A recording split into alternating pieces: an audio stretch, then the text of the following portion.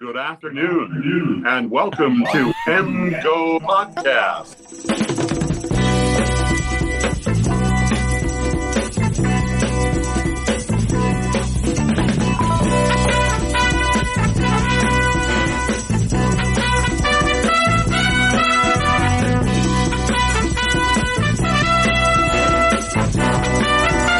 Welcome to MGoPodcast 15.5.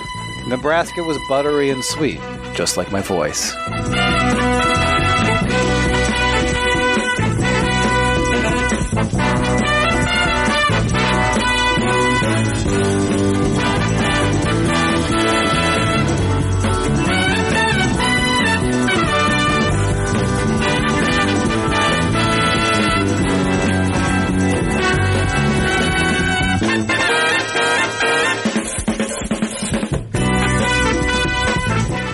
So Dave says he's got something of interest. So I got a text from a good friend of mine this morning that said that you, of all people, might be interested to hear that there are national pundits who think Michigan's passing game involves too many flea flickers. What? Who said that? I don't know. We're going to find them. Because Nebraska covered the flea flicker? I mean, the one last week against Rutgers was also covered, but they just... No, was it?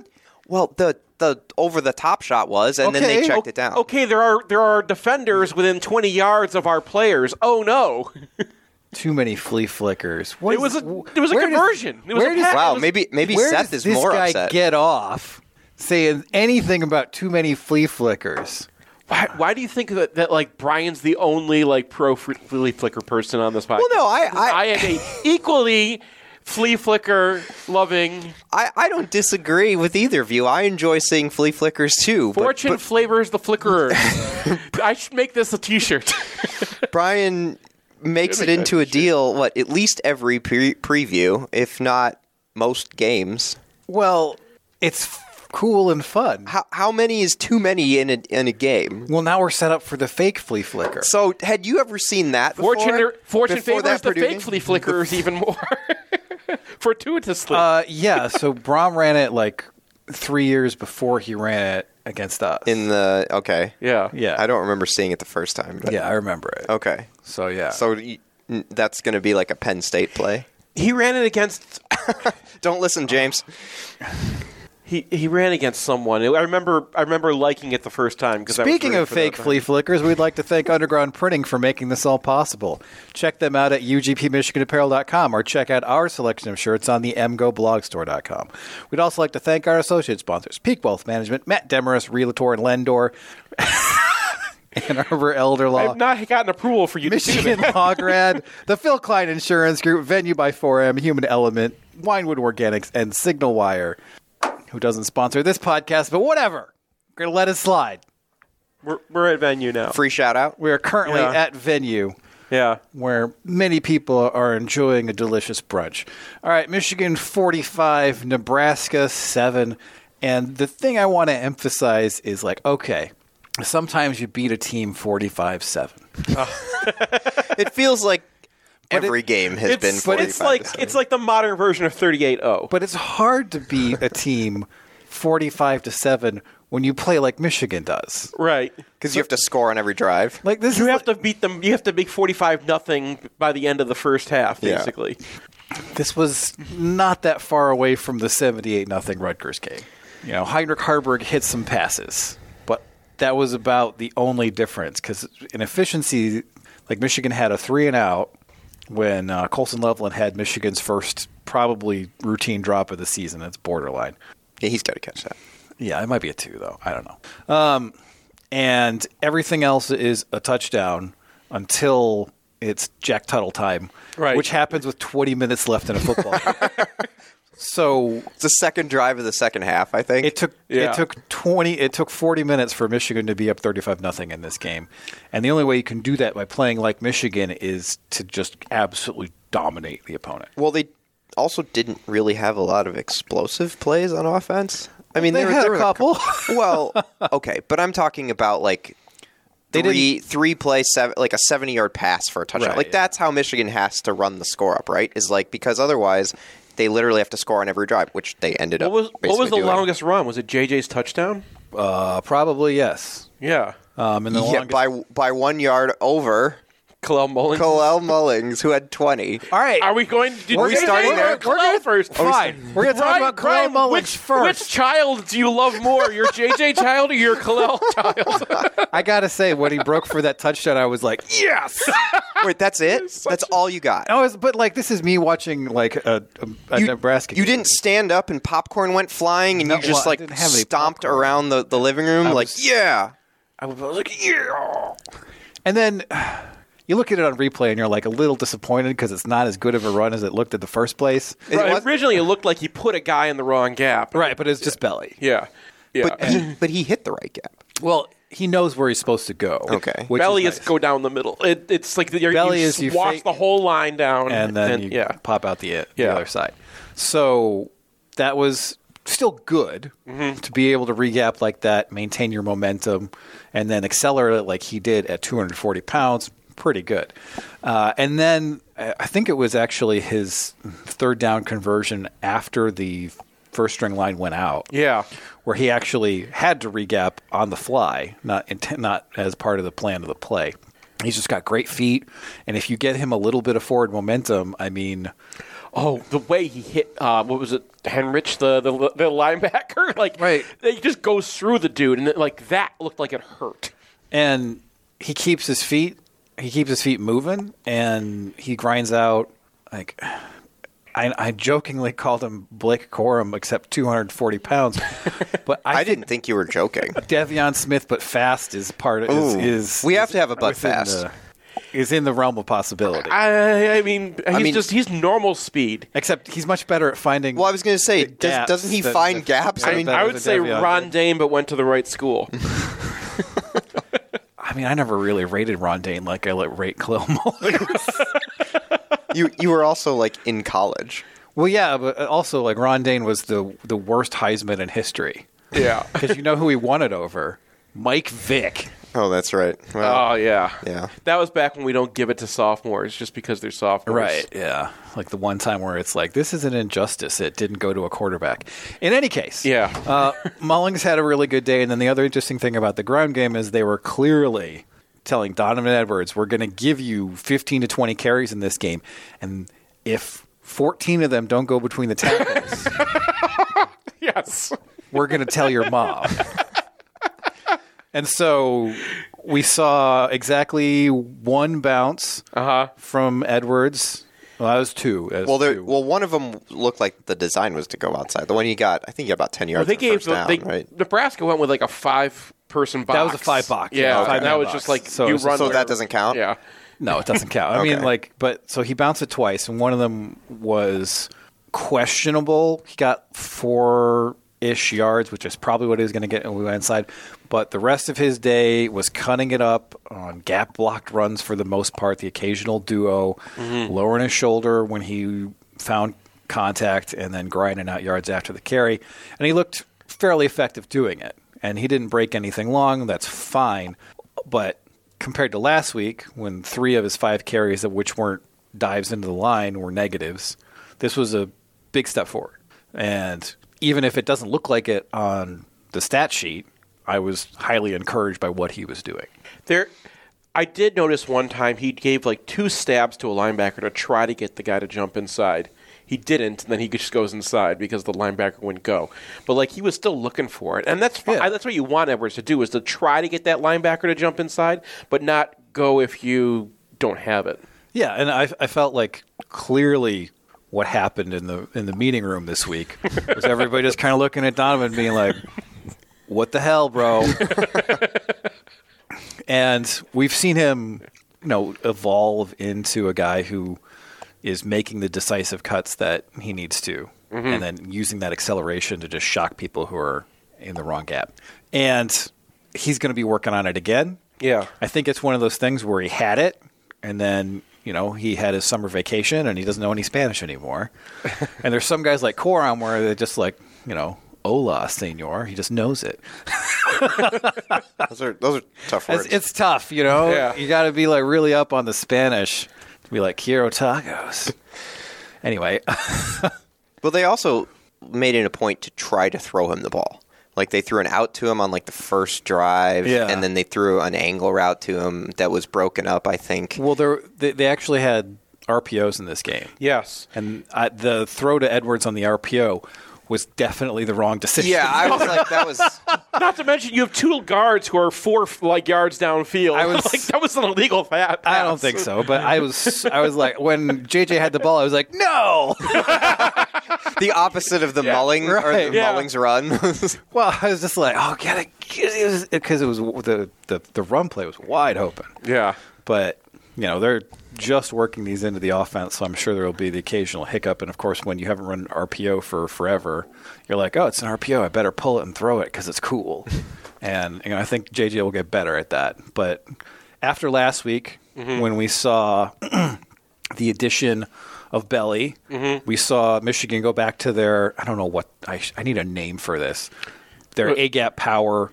Where they're dive? No, it's not. Oh, so it looks like a power play until the second guy through hits the person who's trying to spill the play. Okay, and then it goes inside of that, and it's like a counter to the regular power, but it's not a counter play. So I don't know what to call it. I think I wrote something about this in 2017 when they were doing it against Rutgers. Right, I didn't come up with a name for it. So they brought that back out last week, and they had JJ run the ball last week.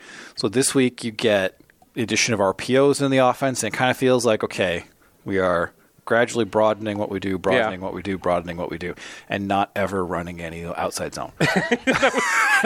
And there's a cost to that because they were running a lot of twists to break up power, and you saw them get stuffed a couple times when they ran a twist and the guard missed a block, and that's why you use outside zone against this style of defense. But they're good enough at power that they connected on enough of them that well, also if you run a twist and they're just running a duo at you, you're done. Yeah, because one of the guys who's getting doubled is like, I'm going to leave now, and the other guy who comes across is like, Yeah. So I don't necessarily think that you have to run outside zone. It's nice to have it as a occasional thing where a guy runs directly upfield and you get a free reach block on him. But the other thing that happened in this game is Henderson started and went the whole way. Yeah.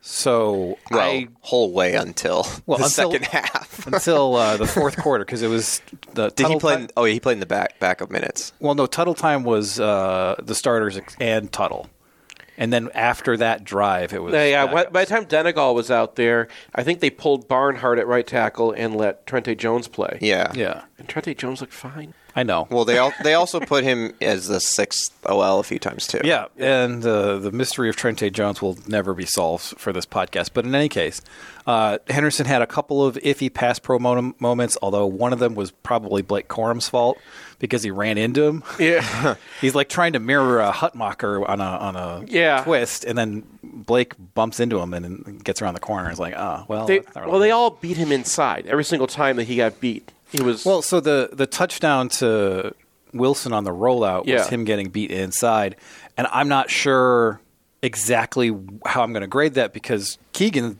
should probably be picking that up. But there's another Nebraska player who's also slanting into that gap, and so Keegan's got two guys coming to him. He picks the interior one, and then isn't that what you're taught though? Is inside out? Yeah, I think so. And then because if that guy does beat Henderson to the inside, they've given up the corner. Yeah. And so with a guy like JJ, you get the results. You're just okay. Right.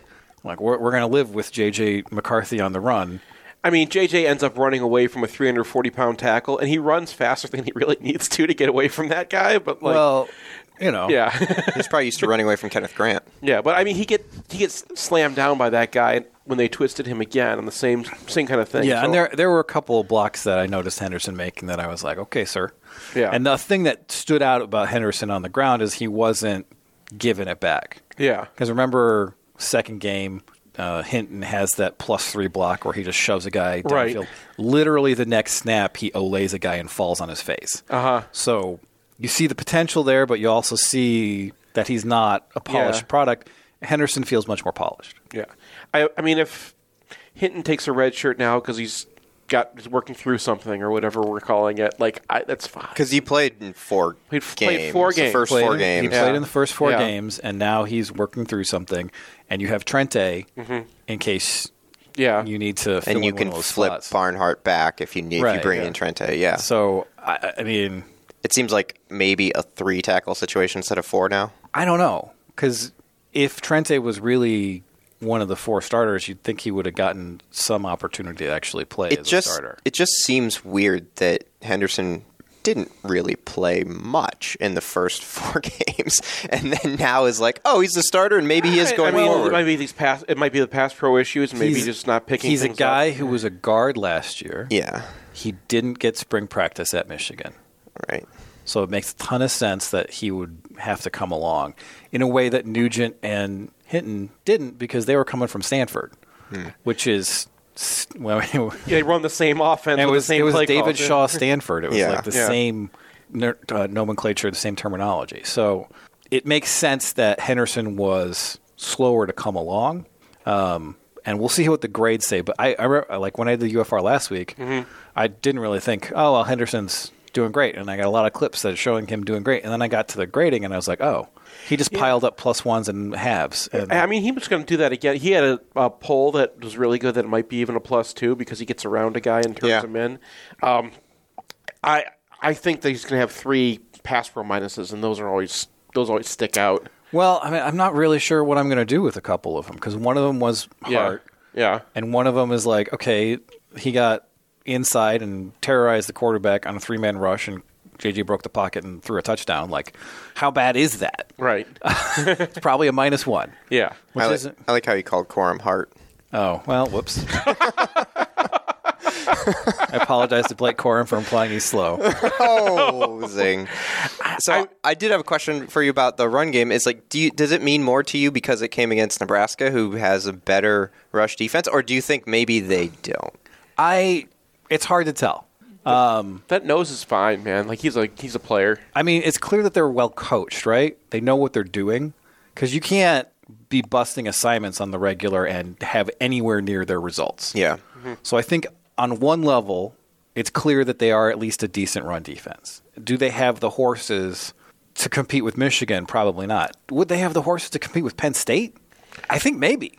Because we've seen what Penn State has been able to do this year on the ground, and it's like they don't really do a whole lot unless someone saves a play at their running back. I mean, Penn State was having trouble with Northwestern. We'll get into that one later. Well, yeah, and like their ground game against Northwestern didn't really look like a whole lot. So I feel like this was some level of proof of concept, especially because you've changed your tackle situation. It feels much better. You're not running outside the zone. It kind of feels like this is what we're going to do. This is who we are. And all the stuff from the first 3 weeks where we're like, I don't know what they're trying to do. I don't know about the tackle rotation. I don't know. It feels like this was the week where it's like, okay, let's go.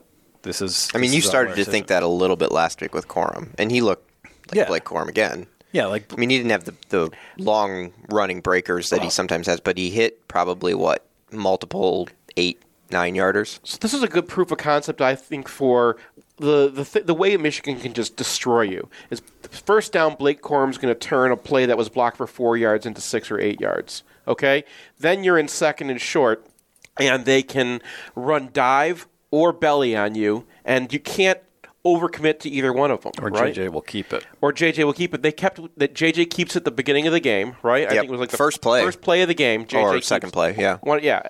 Yeah, no, first play of the game was the Morris catch. Yeah. The first run, though. The first run. And then when they go to run it again, all of a sudden that's open, right? The guy has to pull up.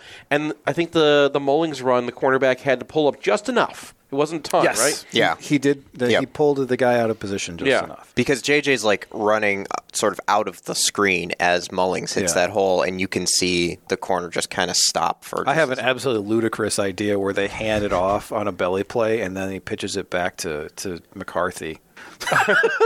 Because McCarthy's over there, and he's like, "Oh, I got the ball." Oh, that's not ludicrous. I actually that's crazy. Is that like sent that to the coaches one time. What? You can't do that.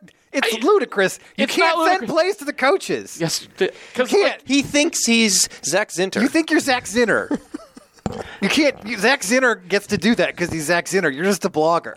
I did it once. Oh my God. I did it once because How long? how often? Which set of coaching? Because he's always running in like a pitch relationship with a running back. Yeah, it is notable that he is running a pitch relationship. Yeah. But it's crazy. But Nobody like, will do it. Please do it. Please do it. Please do it. That'd be the ultimate flea flicker. Oh, I was about to say, maybe that's the Penn State fake flea flicker pitch. Well, I do think that you might see that triple option come back where they have Edwards in the flat. Yeah. And what'll happen is you're going to have one of the guys blocking for Edwards on the outside just release and go downfield. I mean, Oregon did that a while ago. Yeah, Auburn did that against Alabama. Yeah, and then teams started doing that where you fake the bubble block and then you just go. Yeah, I mean, that's hard. Yeah. I think Michigan actually ran their arc read on this game too, but it got blown up because like they were blitzing in from the side at that play. So like it ends up just being because the arc read, it's the tight end's making the read as well. So the tight end, if he actually just runs split zone, it's hard to tell if it was a read or not. You kind of have to watch the quarterback's eyes and decide. You can decide this when you're doing UFR. I didn't notice that myself, but it's hard often to get a few looks at a play. The other thing that kind of jumped out in terms of this is who we are is like, what would you say is the bread and butter of Michigan's passing game? Probably the dig. The deep or the dig. It's called, isn't it? Someone said, I think it's a deep in it's route. a dagger.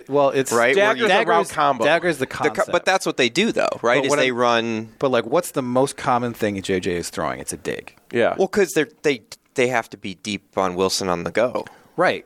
I have never watched a football team where their primary concept was a 15-yard to 20-yard dig route. You're not watching enough NFL then, because that's a huge NFL play. But what I'm saying, but like even in the NFL, they hit digs and all that stuff, but it's not like their number one thing that they're looking for because whenever you go over the middle, it's dangerous. Yeah. People can pop up from anywhere, and you might throw an interception. But the combination of Michigan's ground game and J.J. McCarthy and Roman Wilson means that whoever's running that dig isn't going to have a linebacker level to worry about and isn't going to have a safety to worry about because you got to bracket Wilson. So, they get the flea flicker and it's like, well, I'm just going to sit here in the pocket forever and then laser it into Cornelius Johnson. Oh, let's laser it into Derek Clemens. Why not? Yeah, I was going to say they threw one to Darius, Clemens. They threw one to Clemens too. So it's so on that one. Did you see the release that Roman Wilson got? He just put that cornerback on the ground, and they're doubling him. So the cornerback is following him. The cornerback is almost in the play. It looked like he was throwing the double coverage because the cornerback was beat that badly. Oh, you mean he was almost interfering with the in route then? Yeah, because he was so far behind. But they're bracketing him, so like you couldn't really throw it to Roman at that point. But I mean that describes what we're talking about. That when Roman releases from the slot and he's going upfield, you have to put someone over him. There is no way to stay with him all the way. Maybe someone's going to have a guy, but like maybe Penn State will have a guy who can do that. But like that's it.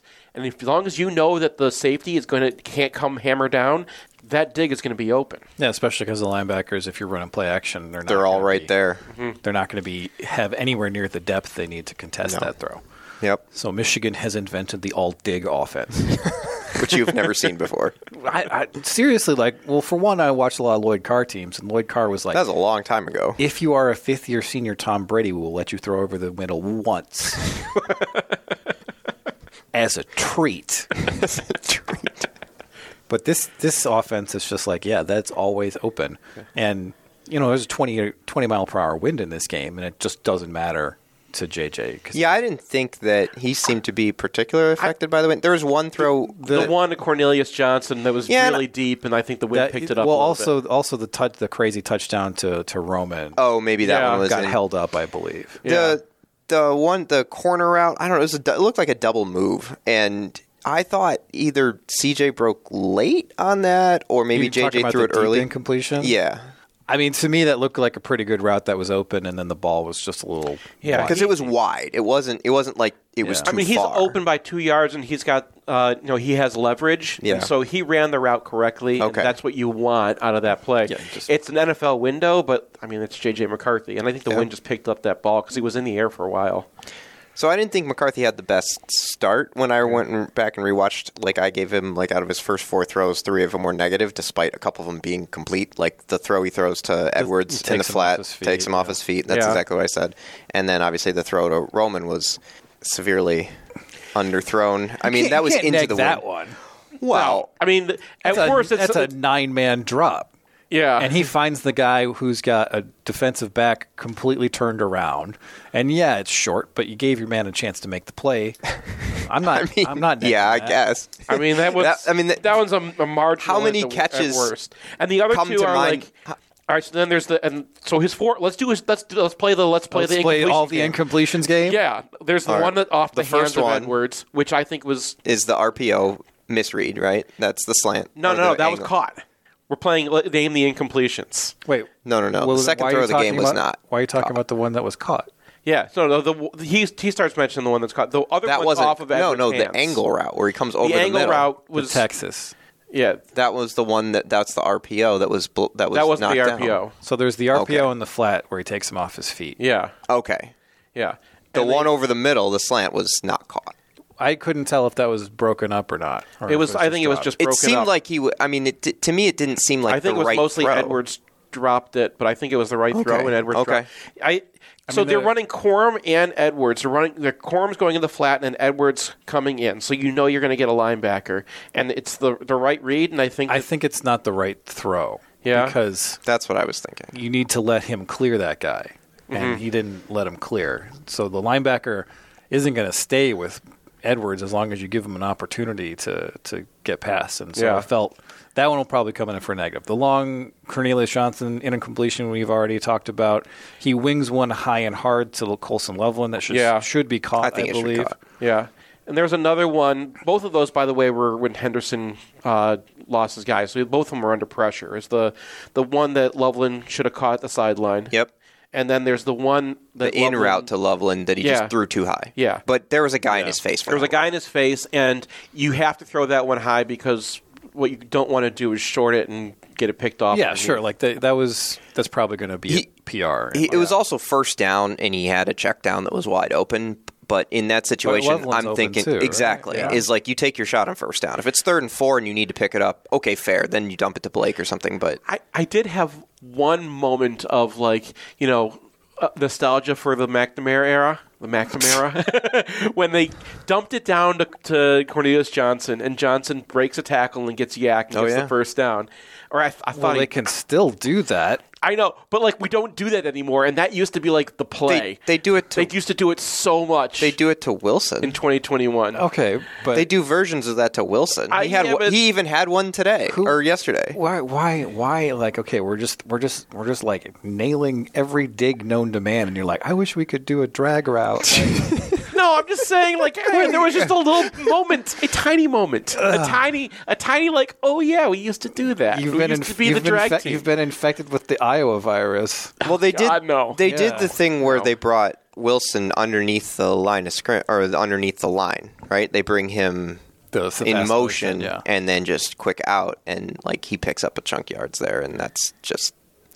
I mean, that seems unguardable. You pretty much have to know that's. I mean, if you have man coverage, it is, right? Who's keeping up with that? We talked about that earlier where he ran a crossing route over the middle, and JJ let him clear, and he just got separation. And I mean, there's no one that's catching him. My point there is that Roman Wilson is going to be your deep threat all the time, right? And then Colson Loveland is great on a dig. Cornelius Johnson is great on a dig too. But Cornelius Johnson is really good at that crossing route as well, and they don't really use the drag route. And they haven't used him that much in that. He's really good at breaking the tackle. He's got that little burst of acceleration. Okay. And that's another weapon to use sometimes. Sure. Yes. For a team that's short on weapons? Well, I mean, if Darius Clemens is going to be your dig guy, then I think it is a good point that it is something that if you use it occasionally, it's a good part of your arsenal. Yeah. But once people start sitting on it, it's death. Yeah. Similarly, Michigan ran a couple of waggle plays in this game. One of them was the little flick to Barner. The underhand, that's second baseman to a shortstop pitch for a double play. I thought that was that RPO play that I used to hate. There's a word for it, stretch or split something. There's a well, there's it's a name not for that much play. different, but I didn't look at it closely enough to determine whether there's an RPO. But anyway, whenever people are selling out to the interior, running your quarterback is one solution. And also, I mean, they had another flip out. I think it was to Wilson. At the first play of the game? No, it was one of those things where he motions in and then he pulls across the formation like a tight end would, except it's Roman Wilson. Right. And they just dump it to him in the flat and he picks up a chunk. So because Michigan has an identity, because Michigan is the between the tackles team, whenever they run a constraint play, it's like free yards. Yeah. Has there been a constraint play that has been stopped this year? The only one I can think of is the one that I mentioned earlier. Is when I think they ran the arc read and they actually just blew it up because they had the wrong blitz on. I'll have to look at that. But like, unless that is the case, like every constraint play has been free yards. They ran another tunnel screen to Samaj in this game. Yeah, and that was free yards. It's all free yards because that was like later on. Yeah, it was. Everybody is freaking out about getting ground up. Well, and they hit Barner over the middle and Loveland over the middle on like third down plays. Like Loveland made a guy miss and then picked up the first down. And JJ hit Barner, I think, like right near the sticks, and he had a catch, took a hit. I mean, just kind of going back to what I said earlier, like there are just so many guys you can throw the ball to. So many guys you can throw the ball to, and the development of Bredesen and Barner as like A-plus blocking tight ends. Yeah, like I mean, another thing. Bredesen had a number of great blocks in this game too. I feel bad that I haven't put him on the chart as like one of the starters yet. I just need to go and do that. Like I didn't want to put 3 tight ends on the. But why? That's the most Michigan thing? Because you know why? Because when we're previewing the defenses that we're going to face, you never see them in anything but nickel personnel. Wow. Because nobody else is like a base 3 tight end system. That's why Michigan puts 3 tight ends. But really, like I think the best block play of the day was it went through Loveland and. Loveland goes outside. It was all 3 tight ends were on the field, and the play goes between Bredesen and Barner. And was you talking about the Mullings touchdown? Was it the Mullings? No, I thought it was a Corum run that in any case, 7 case, yards. the Mullings touchdown was another thing because it's belly, right? So you're supposed to like just wash everybody down. Bredesen's the last man on the line. He sees that everybody's been washed down, and he's like, I got to go find some work, and he picks off the cornerback, and that's the difference between a conversion and a touchdown. Yeah. And Bredesen was okay last year. Uh-huh. It wasn't great. No, he was like a redshirt sophomore last year. He was a redshirt freshman last year. Oh, hey! Okay. And he was a redshirt, and he wasn't like a dedicated fullback. He wasn't wearing 44. Right. And like, man, this guy bought in. Yeah. Right? Like, I didn't chart Chris Floyd. Who was the late Carr fullback? Dudley. Yeah, Kevin Dudley. Dudley and Shea, right? Shea was a nice piece, especially as a wide receiver, but just in terms of a lead blocker, he was never. Shea was like hulked up Colson Loveland. He was never elite in that. Like Dudley is the best blocking fullback I've ever seen at Michigan, and I don't think it's out of the question that Bredesen passes him this year. Is that how he earned 44? Because Dudley was really powerful, but Bredesen is powerful and so smart. Like they're asking him to do a lot of stuff, and he's able to just execute all of it. I'm always happy when he gets a pass. Like give your dog a bone, man. Yeah, he caught a pass for 5 yards. Yeah, and then Barner, man, they must have. Does he have another year, or is this just a one? He has another year, but I don't know if he's going to take it at this rate. I don't know. Well, Hibner decided he's going to transfer, which tells me that he doesn't think he's going to start next year. Oh, Hibner's out? Hibner's taking a red shirt and he's going to transfer. Oh, we didn't announce that. And he is the same age as Barner. Josh Henschke reported on Rebels. Okay. It's not public. Yeah, it's not like out there. Yeah. But now, I guess now it is. Good stuff, Brian. But breaking Rivals. It's nice. And 24/7. Yeah. He has the same exact eligibility as Barner, so that's why I thought that might mean that Barner plans to come back next year. He should. Like this, he's going to put some things on tape this year, but like maybe. I mean, well, we'll see what the second half of the year is. We'll see how it he's goes. become more involved in the offense. You said his blocking's gotten better. I mean, his blocking has been like A+ since game 2. Game 1 was kind of like, I don't know about this, and then game 2 is like, okay. And now they're throwing the ball to him. They threw the ball to him downfield 3 or 4 times in this game. Yep. And he looked pretty natural catching it. When we were looking at him for the season preview, there's a reel of him making very difficult catches because he was playing for Indiana a year ago. So I think that he has upside there as a receiver. Maybe not one Michigan is going to explore a great deal this year because it's like, well, who are we taking the targets away from? Yeah. He's got a butt zone touchdown against Ohio State on that tape. And do you think the Indiana guys call him after the games and be like, hey, man, we're so glad you got out? Maybe. But I looked at the snap counts, and Michigan skill position players last week, he had more snaps than anybody. Mm-hmm. Which is, that is saying something. Kind of, except that he's a tight end.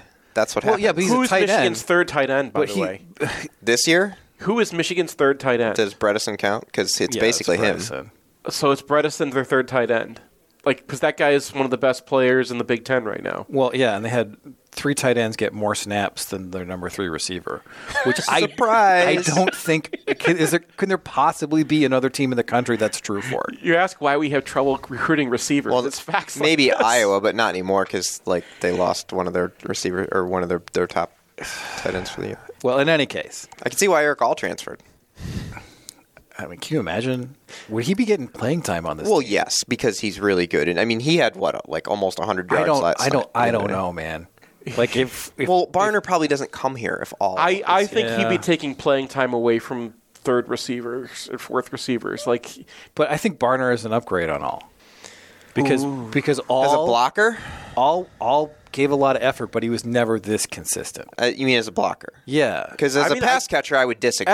As a blocker, I graded him really well in 21. Yeah, I graded him. I didn't have much of him last year because he got hurt, but I was like, this guy's solid. Yeah, Barner is, and honestly, who cares about whether Barner / Eric All can catch a ball? Yeah. It's not relevant. I think the fact is that if they didn't lose Eric All, they don't get Barner. They probably don't. Yeah. And I think you'd be getting similar production out of him, which is incredible. They can be go find another great. Well, they played Indiana last year, so they must have scouted the team, and whoever scouted AJ Barner was like, this guy's a dude. He didn't play against us last year. He played against us 2 years ago.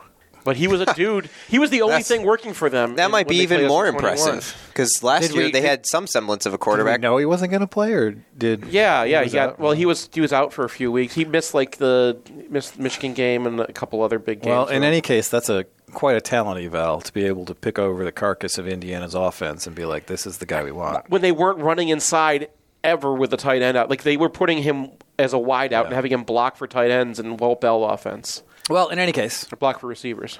The skill position players are a beautiful symphony of skills that all meld into a delicious cocktail.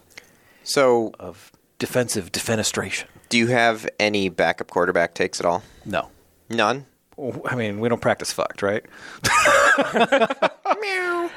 I would take Jaden Denegal over some of the other quarterbacks I was watching. I thought Denegal yesterday. looked okay. O'Leary was open for the touchdown pass, but he pulled it down and ran a couple of times. And one of them was bad, though. One of them was good, and one of them was you have a guy open. Mm-hmm. Just throw it to him. Right. And Tuttle, you just see the difference. You start getting used to the JJ, and then it's like going into a pool when you've been in a hot tub. It's just it's a shock. You feel it. Let me modify should. that take. I do feel Michigan can survive fairly well with Tuttle. You think so? He's got enough. Yeah. With the weapons around him. The offense goes back in the shell and goes back to Hassan Haskins and stuff like that. Michigan won the Big Ten with that last year. Can they win a national championship? 2 years ago. With Jack Tuttle, probably not. Can they win the Big Ten? Yeah. Really? Yeah. You think Tuttle beat Ohio State? We've seen what Cade McNamara is doing outside of the context of the Michigan offense. Do you think Cade McNamara can win the Big Ten? I think he did. Okay. How sad were you guys that Orgy's hurt? We didn't get to see him yesterday. Is he? Maybe I missed all the announcements. He was listed as out last week, but he was not listed as out this week. Uh-huh. So did he go on the trip? Because they brought a lot of quarterbacks. He probably didn't go on the trip. Yeah. Because they brought the 4 guys. I know, but it would have been so they much. all play. I was just it would have been a very good. It would have been fun. Well, the way that we were just mashing them at that point, and Nebraska didn't want to keep on throwing their weird stuff on tape, and it would. In any case, touchdown Cooper Kupp. Can I give a couple? If we're rolling down the offense, can I give a couple shout outs to guys we already know are really good? No. Zach Zach Zinter, sir. He's just doing it anyway. What, did you think he was going to do something else? No. Okay. I'm not stopping with my Zach Zinter take. Okay. He just had he had two more of those blocks where like the nose tackle is trying to fight across the center and he just whams that guy 2 gaps over and then he gets to go pick somebody else off because that guy's dead. And Nugent didn't do as good of a job as Olu used to, but he'll get used to it. I mean, Nugent was okay yesterday. Yes. He's solid. I still have some concerns if Michigan gets up against a real dude at defensive tackle, which I don't think Hudbacher is yet. Who's the best defensive tackle remaining on the schedule? Hall? Simeon Barrow, maybe, before Ohio State. Barrow got hurt last night. Bad? He was lying down, and they had it looked pretty bad. It looked like one of those ankles where he had to okay. Is that at State? Yeah. So that's in 3 weeks. Yeah. So State does have some guys at defensive tackle, though. So we'll see. They obviously don't have enough on the rest of the team to do a whole lot, but right. Huh. So you had one more? His name's Blake Corum. Yeah. Okay. I just think it's funny because I remember 2 years ago, leading into last year, we're like, all right, it's Blake. We know he's good. How good? Where's the? And then 4 games into, we're just like, okay, so he's awesome. Not me, and man. I charted him at 21. We would laugh about him. And now we're to the point of where he has another good game, and we kind of yawn. Yeah. And you're like, oh yeah, well, best running back in the last 30, 40, whatever, however many years. Other than Hart, do you remember another back who could turn every 4-yard gain into an 8-yard gain by just putting a move on a safety as he's about to get hit in all that? He just does it with such consistency. Kalel Mullings. He doesn't. No, at that point in his run, he's just running through a guy. The difference between Kalel Mullings and Corum is Corum will put a move on that linebacker, and the linebacker gets a glancing blow. So when Blake, I know when Blake leaves after this year, is Mullings dropping his 0 and just taking 2, and you're just going to be like, I'm watching the same guy. I think the body shape will prohibit that, but I'm on board for the Kalel Mullings show next year. All right, do we have any other takes on the offense? Nope. All right, we're going to take a break, come back, talk about the defense.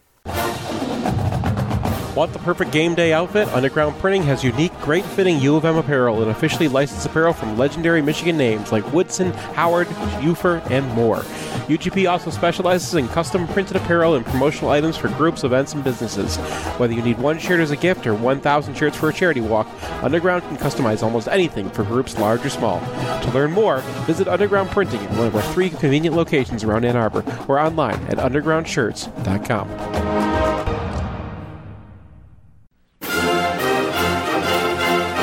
It's painless. It's online. It's group ordering made easy for your next custom printed apparel order. Pogo from Underground Printing will save you time and hassle. Whether you're selling shirts for a fundraiser, organizing a large event, trying to collect sizes and payments for a family reunion, or, ordering a whole bunch of shirts with your Kickstarter, Underground Printing is here to help. Save time and hassle every step of the way with their easy-to-use site. No more guessing what to order, chasing people down to pay, wasting time trying to sort out the order. They'll set it up, and you can just sit back and relax. They'll even take care of individual shipping.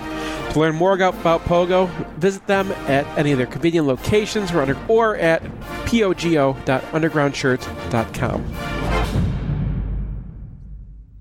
Hey, it's Nick Hopwood, Certified Financial Planner, founder and president at Peak Wealth Management. Check us out at peakwm.com/mgoblog. When you're watching the game, everyone knows what the score is. But you might be at halftime of your career. Do you know what the score is? Are you winning, or do you need to play catch-up? If you're behind in the second half of your career financially, we may need to run a hurry-up offense like John Navarre in the 2003 game at Minnesota, or run a three-quarter court press after a made free throw like Coach Howard likes to call. My team of CFPs at Peak Wealth Management are here to help you understand what the score is and what you need to do to win. Your spreadsheet doesn't tell you the score like we can.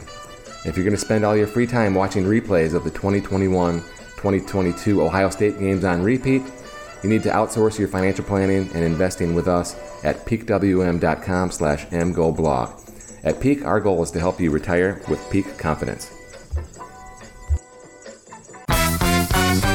Hey, fellow Michigan fans, this is Matt Demarest, Realtor and Lender. For a decade now, you've heard me on the podcast talk about mortgages, and I've helped hundreds of fellow Michigan fans in that capacity, including Brian and Seth. But many of you don't know I'm a real estate broker as well. I promise to make buying, selling, or financing a home simple and cost-effective anywhere in the state of Michigan. Whether you're upsizing, downsizing, buying a vacation home, or building a real estate investment portfolio, send me a text or give me a call.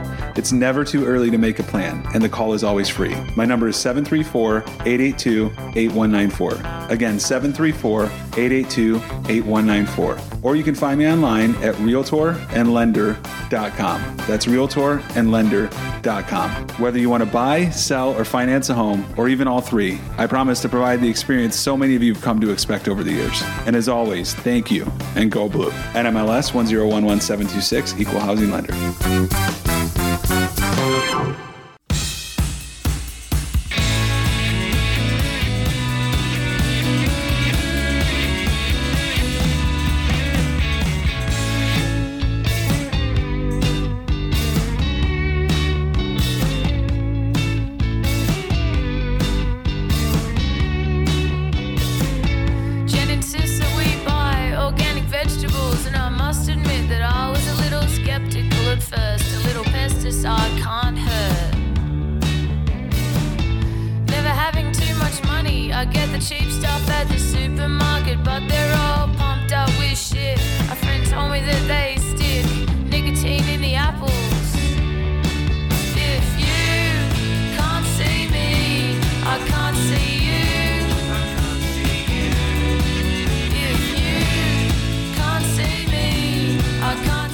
Folks, if it's a night game against a Bowling Green or a 3:30 game against Nebraska, you get a lot of time before games. Why don't you kill it here at Venue, where they will feed you delicious food and wait upon you hand and foot because it's a restaurant. That's what happens at restaurants. Let's go. Let's go to Venue. So we're not going to start with the thing that you thought we were going to start with because there was sort of an annoying trend. Why don't we start with Chris Jenkins? You don't want to start with my tweet? Your tweet. About how Nebraska at halftime showed a highlight package, and they said, here are the highlights from the first half, and it consisted of 3 plays, and one of them was the guy was Harburg threw the ball, it was tipped, and he caught it and ran for 3 yards. Yeah. The other one was the scramble on the last drive of the game, or on the last drive of the half. Okay. And then it was obviously, the bust right. on the cross. But to me, that was just such a encapsulation of the defense as a whole. This is just another game where Michigan stuffed you in a locker. Yes. And I think the main locker stuffer was Chris Jenkins. He was definitely because yes. Every time you're looking at a play, it's like Chris Jenkins is not blocked. Every single run play, he sheds a guy. There's the one jet sweep that they try on 3rd and 4 or something where he misses a tackle. But he's there. But he's in the backfield. Yeah, he's in the backfield. Oh, no, he missed the tackle. He slows that guy up enough for Keon Sabb and Jalen Harrell to rally and set up a 4th down, which Michigan stuffs thanks to McGregor and Saab. But he is currently completely unblockable. I don't know if Nebraska got him blocked once in this game. Yeah, he's going to come in for a hell of a score. The triple option is the other one that he just completely obliterated because they actually had guys that load option. Well, I'm not sure it's not triple, but it was a load option, and they had Michigan beat. They had an extra guy out there because they were using the running back as a lead blocker, and he just crosses the dude as soon as the ball gets across him. He just jumps across the guy trying to block him, and then he's there, and he's the first one to make contact, and then everyone else can rally. And it's like, dude. Yeah, and I mean, John Doerr pointed out a couple of good plays from Cam Good. Mm-hmm. Yeah. There's one where Jenkins cuts off the outside gap on an outside zone, because of course he does. Right. And then Good is able to control his guy, flow down the line, and make a play. And he got across this guy, too, I think. Yeah, he did. Yeah. It was the center that they got from Arizona State. And then it's a 96-degree day, and Kenneth Grant is just okay with it. It's fine. He was doing all right. He was doing his thing, especially at the beginning of the game. I thought he kind of let off the gas when he had to start against Rutgers, and then this one he did not at all. Well, they didn't have a lot of snaps in the first half. Yeah. It was 23, I think, defensive Something plays. like that, and you're rotating in Betty and Good, too. So yeah. And then the other thing, this wasn't against Corcoran. I want to make that perfectly clear. Derek Moore had the perfect get skinny, turn the corner sack in this game. Late. That was late, right? It was late, Yeah. But it was against their right tackle, who is not Corcoran. That poor guy, man. What is he doing in a college football game? Like, He's wishing he was a guard. he couldn't even play guard. He's way too tall and I don't know. weird. He was a big-time recruit, too. So He was. But so for people who didn't read the season, the game preview, Turner Corcoran is possibly the worst pass-protecting offensive lineman in college football. He had a 0 for an entire season. He had 400 snaps for Pro Football Focus 2 years ago and got a 0. Which I don't even... How is that possible? Like, all right, so what's bad for Pro Football Focus? 50. And what's awful? Anything below 50. Okay, below but like, 50. what do you see even somewhat consistently You from a really bad block where rarely- you're like, oh man, he got like a 31 or he You got rarely like a... see anyone under 40 because You can see some pretty low game scores, but in terms of a season score, Yeah. I've never seen anything like that. The good news for Nebraska is that last year he got up to a 13. and That also seems low. We're not taking Pro Football Focus grades for offensive linemen as like the be all end all. Right. No, I think that's just mostly run stuff because Right. when it's pass protection, it's like, okay, how many pressures did you give Yeah. up? Did you win your? The answer No. for Corcoran as a sophomore was 60 on 400 snaps. And a lot of those are probably also runs. No, those are pass Those are protection. Oh, pass okay. snaps. So, and then he improved to like 45 last year. Well, so any they're- case, so the Braden McGregor- the Braden McGregor sack, you got a grade on a curve. Yeah. He was very happy. Jalen Harrell sack, not Jalen Harrell sack. The Well, Jalen Harrell deserved a sack, and he just got held by Yes. Corcoran. Yeah. so there was that one, and then there was Stewart. Josiah Stewart sack. Yeah. All those have to be graded on the curve. But Derek Moore did it against the right tackle, who's probably not that great. But he's Another high a- recruit. He was he's another a step up. Yeah, that's the 6'9" guy. Oh, Ben Hart. Yeah. Yeah. He might actually be decent. But the point is, you watch that rush, and it's close to opponent independent. He has great get off. He gets low at the right point. He turns the corner. That's the kind of thing we were looking for. And not consistent yet, but it's in there. And I think I'm gonna put my marker out there. Next year, he's Ojabo. Interesting. Do you remember who my comparison was in his preview, in his recruiting profile? Taco Charlton? Gary. Gary? Yeah. You can't do that. I was what I did. You can't do that. He's probably going to be short of Gary. Well, Gary didn't really get actualized until he got to the NFL. Yeah. He was kind of... He was an anchor, right? He was a very good player, but he wasn't like... Well, and that was- Winovich was a My big... point was I was comparing him to the players that Michigan has. That and like the career of Gary at Michigan was what I was projecting for Derek Moore. And I mean, he's got the pass rush skills, but he's been mostly kind of an anchor, and he's very good at that. And just that athleticism is what I'm talking about. Yeah, and then Michigan has 4 bat downs in this game. So I'm glad you mentioned that because I wanted to mention when you were talking about McGregor, I mean, he made a couple other plays in addition to that. I mean, he's the one that gets his hand up because he's not getting anywhere in his pass rush, gets back, gets his hand up and tips for the Grant interception. Yeah. And then he also was very key in that 4th down stop because he just takes the tight end and just shoves him back, down yeah. the line Oh to the my point of God, where yeah. the tight end almost is the guy that stops. Yeah, he was. Yeah. That play is all about stopping the running back's momentum. You're getting a running back Well, the moving quarterback. downhill. Quarterback, so you got Yeah. an extra blocker Yeah. in there. Yeah. And then Sab makes another good play Yeah. to come in. To come in, just pull him off and throw him back. Right. But like McGregor just takes this guy and puts him behind the center. Yeah, and that was a good pickup from Brock Heward live. So Yeah. I still wish he was Robbie Hummel, but I wish Do you everybody was like Robbie Hummel. Heward? He's all right. Okay. He's not Yeah. like Klatt's probably. You my would take favorite Klatt? guy. Yeah, but look, Heward's pretty good. So Yeah. Just now we need to talk about the thing that was annoying. well, defensive ends are not great linebackers in coverage. So slant.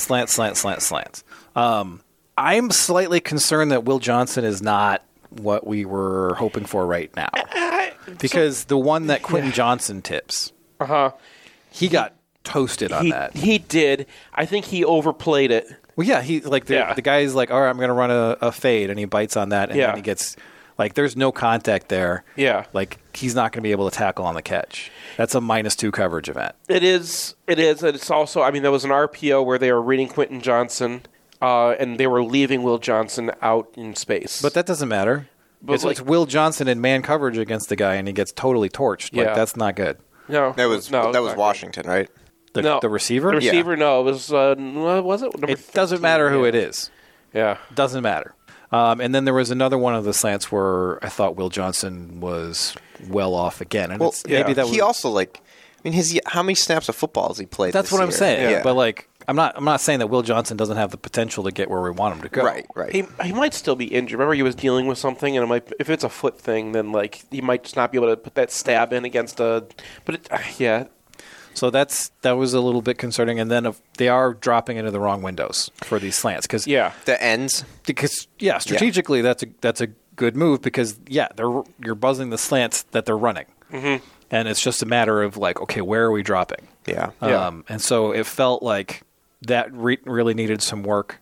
I mean, we're talking about defensive ends, and zone coverage is not easy. But if you're going to drop them, then they have to be able to do it. Yeah, exactly. Zones are not circles. You don't just like drop to an area and like they're stepping the wrong way on those. You have to play the player who's coming into your zone. You have to play the route combination. Well, but not if you're dropping from defensive end because you don't really have time to get your head around. Yeah. You just got to make sure that you're in the spot where when the timing of the slot, the slant is supposed to be thrown, that you're in the window. Yeah. And they were not. Right. So that's something to work on. And then you have the touchdown at the end of the game, which was against the third string. I don't really or fourth string. It was like it was Atterbury and like Hood 95 and 91. Except for Quentin Johnson was the one who just took a terrible angle. There was should have been a 15-yard play, not a. The only guy who's remotely in the picture. No one else is even in. And he's a split safety, so it's kind of like. He's dropping into a spot where it's hard to recover from, and there's no one else to provide any support for him. But when you're playing a defensive tackle who a month ago was the backup offensive guard, I mean, you're kind of saying, not that we don't care about the shutout, but like we're just trying to rep guys. Yeah, I'm not really concerned about it is what I'm saying. I don't think that there's a whole lot to take away from that. No. The other play so Sab had the he had the really good stop on and it was interesting that they played more at nickel in this game and then had Samer still come off a bunch like that. I think that was probably a response to like the triple option, like that's their way of going 4-3 maybe. No. So they started with 5-2-4 and Wallace was off. So they went Sainer still, Will Johnson, and then the two safeties. That's what I meant. Samer's still outside, not off. So what so remember Sainer still got like a 91 from Pro Football Focus as a run defender last year. Yeah. So I just think that they're rotating through pieces and trying to figure out what their contingency plans are for this guy isn't fully healthy or this guy isn't fully healthy. Yeah. Because both Moore and Will Johnson they're out there, but they don't really seem all the way back yet. Yeah. So I think... Yeah, they played a lot of guys in the secondary. I mean, not in garbage time. I mean, in the first half. Yeah, they rotated through. So I think they're just trying to figure out, okay, so what happens if Will Johnson can't go for a game? Mm-hmm. Who can we play at nickel if we have to move Mikey outside? That kind of thing. I mean... And McBurrows was out. Yeah, McBurrows was out. Yeah, and... I mean, this makes sense that if you want to get three safeties on the field, you have Moore played the nickel, which is where he originally started his career anyway. And then you get Keon Sabb as because he's a guy who kind of showed them some things this season. He did have, I'm probably going to have to draw this one up, but like they had that other deep pass that was not just necessarily a defensive end dropping. Like that was the first one or the second one? The one at the beginning of the second half. Yeah. Oh, yeah. And that is a zone coverage breakdown where if you don't have anyone on the other side, what you do is you have to have the cornerback either swap with a safety or come in and pick that guy up when he crosses. But Sabb was responsible. I thought he was caught flat-footed. Yeah, he just looked like he was not ready for that guy running at him at all. Yeah, but like Michigan didn't rotate either, which was maybe more concerning. Like sophomore safety doesn't pick the guy up is one thing. So not rotating is a lot more concerning. Do we know Barry's injury? He wasn't listed as injured. Oh, so he just didn't play.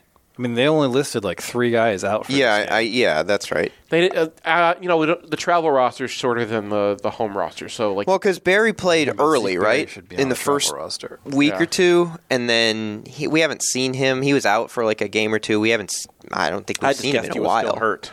Yeah, and it's possible maybe he's not on the list because he didn't make the trip. Yeah. Well, Yeah, that was my guess on what's happening with that. But I did think that the adding safeties is interesting. That might be a way to get their best players out there if they think that Wallace is not, Yeah, I mean, if they believe in Sab and they want to look at a lineup with Moore in the nickel and Sainer still outside with Johnson, maybe. Yeah. But yeah, it feels like Michigan went through, like, maybe we can do some outside zone, maybe we'll play him in a tackle, and now they're locked in on who they are. Yeah. That's still something that they're trying to figure out on the back end. Right, and it makes sense because they've been so injured back there that you got to know who can play and whatever. Like they got to use backups in different situations, but they don't really know who they are when they have everybody back. it also looks like they have a few weeks to tinker with that as well. Well, yeah. This is probably the worst first 9 games of a season. But people complaining about Michigan's schedule in September, wait till you see October. Well, but part of it is like it's not even completely Michigan's fault in that sense because they go to Nebraska, which over the last 10 years has been at times a tough place to go to, and they go to Minnesota, which has not been like the They've easiest, been a good team, but they're not good easiest this draw. Right, both those teams look. I mean, well, we saw what Nebraska is, and I mean Minnesota might look better, but the Big Ten being relative. the Big Two, little however many there are in the Big Ten, is not their fault. Or Big Three, I guess. Yeah. But like this will be the Big 6 next year. if we played UCLA in the opener instead Oregon, of Washington? ECU, 3 plus 3 is 6. or USC, Oregon, Washington get to be big. UCLA does not. yeah. Oh, well, I don't know all of your flowchart rules. It's just based on like who's good at football. Is UCLA good at football? Speaking of UCLA, I was asking you guys if we played UCLA in the opener at UCLA instead of playing ECU. How different do you feel about the season, or does Michigan have a real how does opponent? that game go? Is it the exact same? Well, I mean, I think this is a segment for the third segment. Okay. Discussion for the third segment. Linebacker play was very solid in this game. We saw Ernest Hausman deliver some blows, get off some blocks. He was called a traitor by someone near me. I mean, they fired the coach. You can't be mad about someone transferring. Look, Everyone kind of looked at him. He goes, "Yeah, I said it." your team's getting beat 45-0. You're like, hey man, Why don't you want to be here for this? How could you even stick around to play next to Heinrich and? In any case, Barrett also had a couple of times where he took on a lead blocker and did very well. And caused the fumble, which, by the way, on the fumble, yeah. was their most successful run play up to that point. Well, which was like most of the way through the Probably game. their second non-quarterback.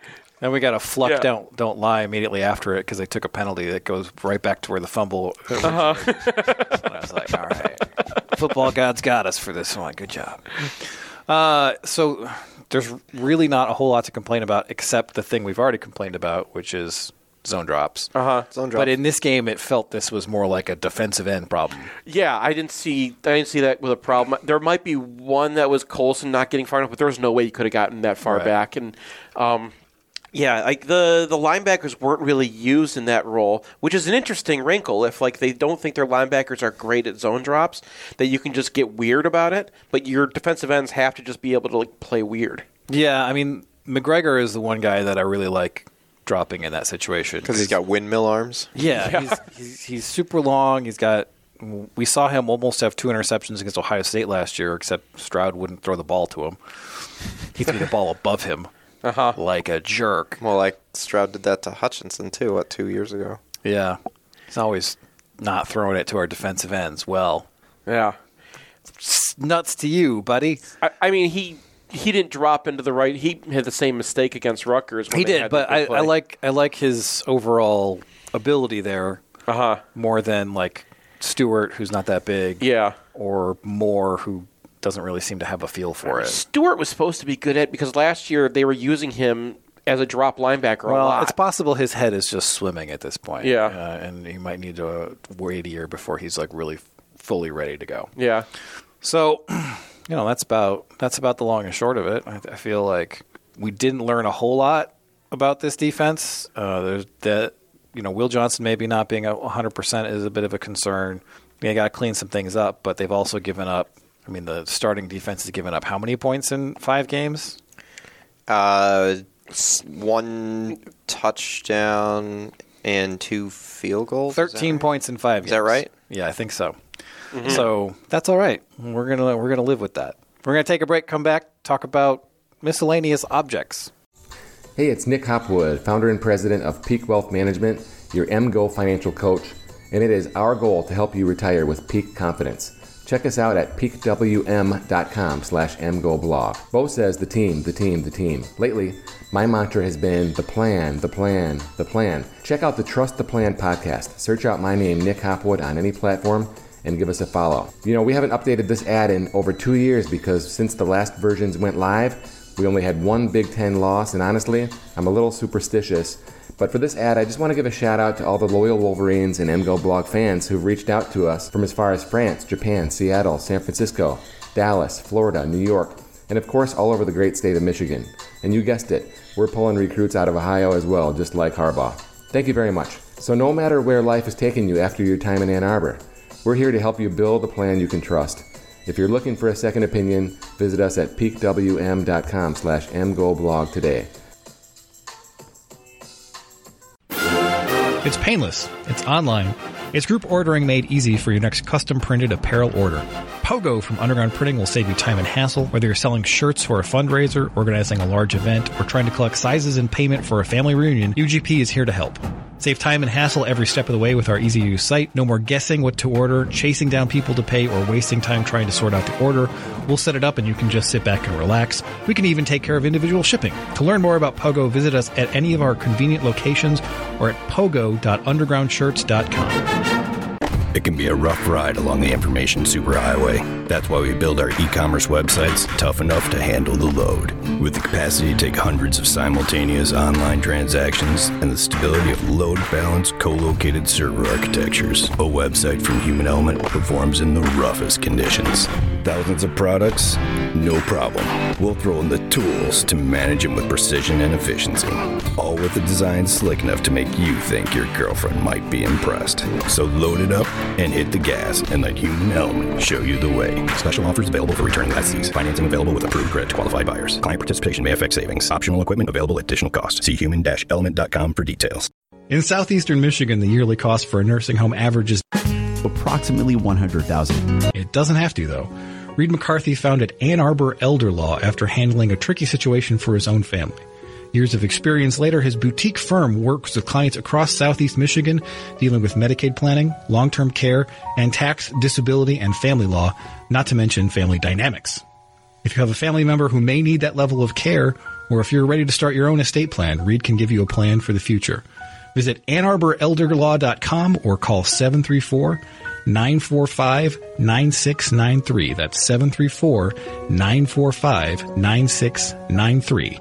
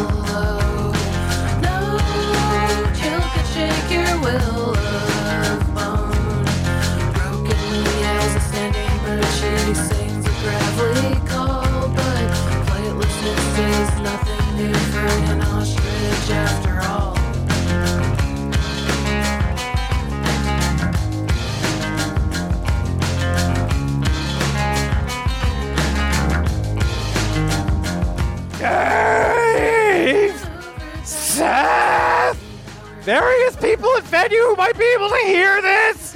Randy, Jason, I need takes hotter than Lincoln, Nebraska in October for some goddamn reason. Seth, give me your hottest take. Rutgers would win the Big Ten West. Wow. They play. We said hot takes. They play Wisconsin this week. Okay. And so the result of that one is probably going to be it, right? Where is it? At Wisconsin. Oh, I'm probably not going to win that. Well, they might. That is true. It is a football game. They might. They could. They could. I don't think they will.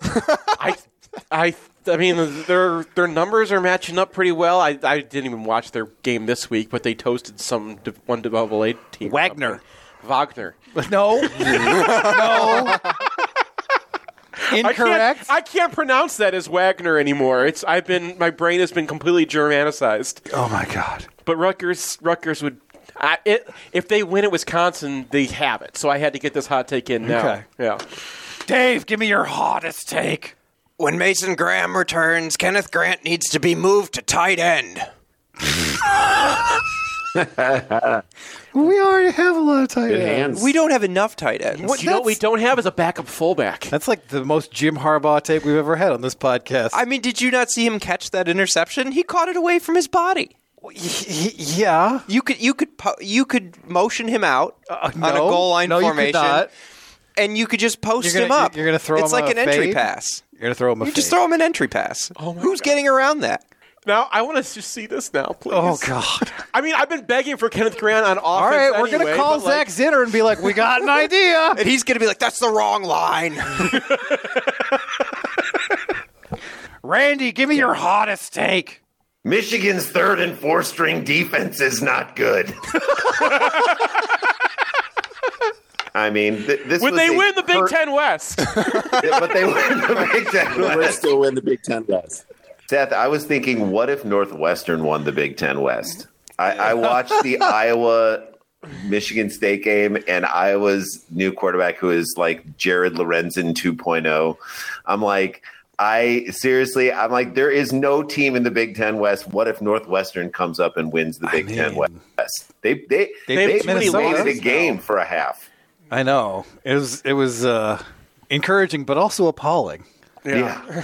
Yes. Yeah. Jason, give me your hottest take. Tyler Morris needs to fumble every single punt to himself from now on. So I went back and watched this. Did he actually fumble it? I'm not sure if he touched it. He touched it. It looked like it bounced. It went hit right his off his fingers. fingertips. I'm not sure. Fingertips to the ground. Yeah. So you know how they have the tip drill? They need to start doing the fingertip drill for Tyler Morris so they can tip it to the ground, up in the air to himself. Because you think about, there have been advancements on the punter side of taking more time before they punt. All these Australian punters who add 2 seconds to the punt time by waiting to kick it.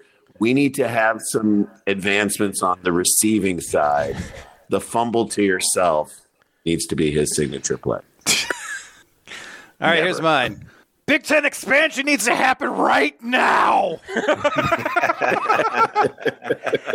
and you're gonna screw Rutgers out of the Western Championship? Yes. I am so bored. This is the most boring schedule in the history of Michigan football. We have 3 games in October. Maybe Michigan is just that good.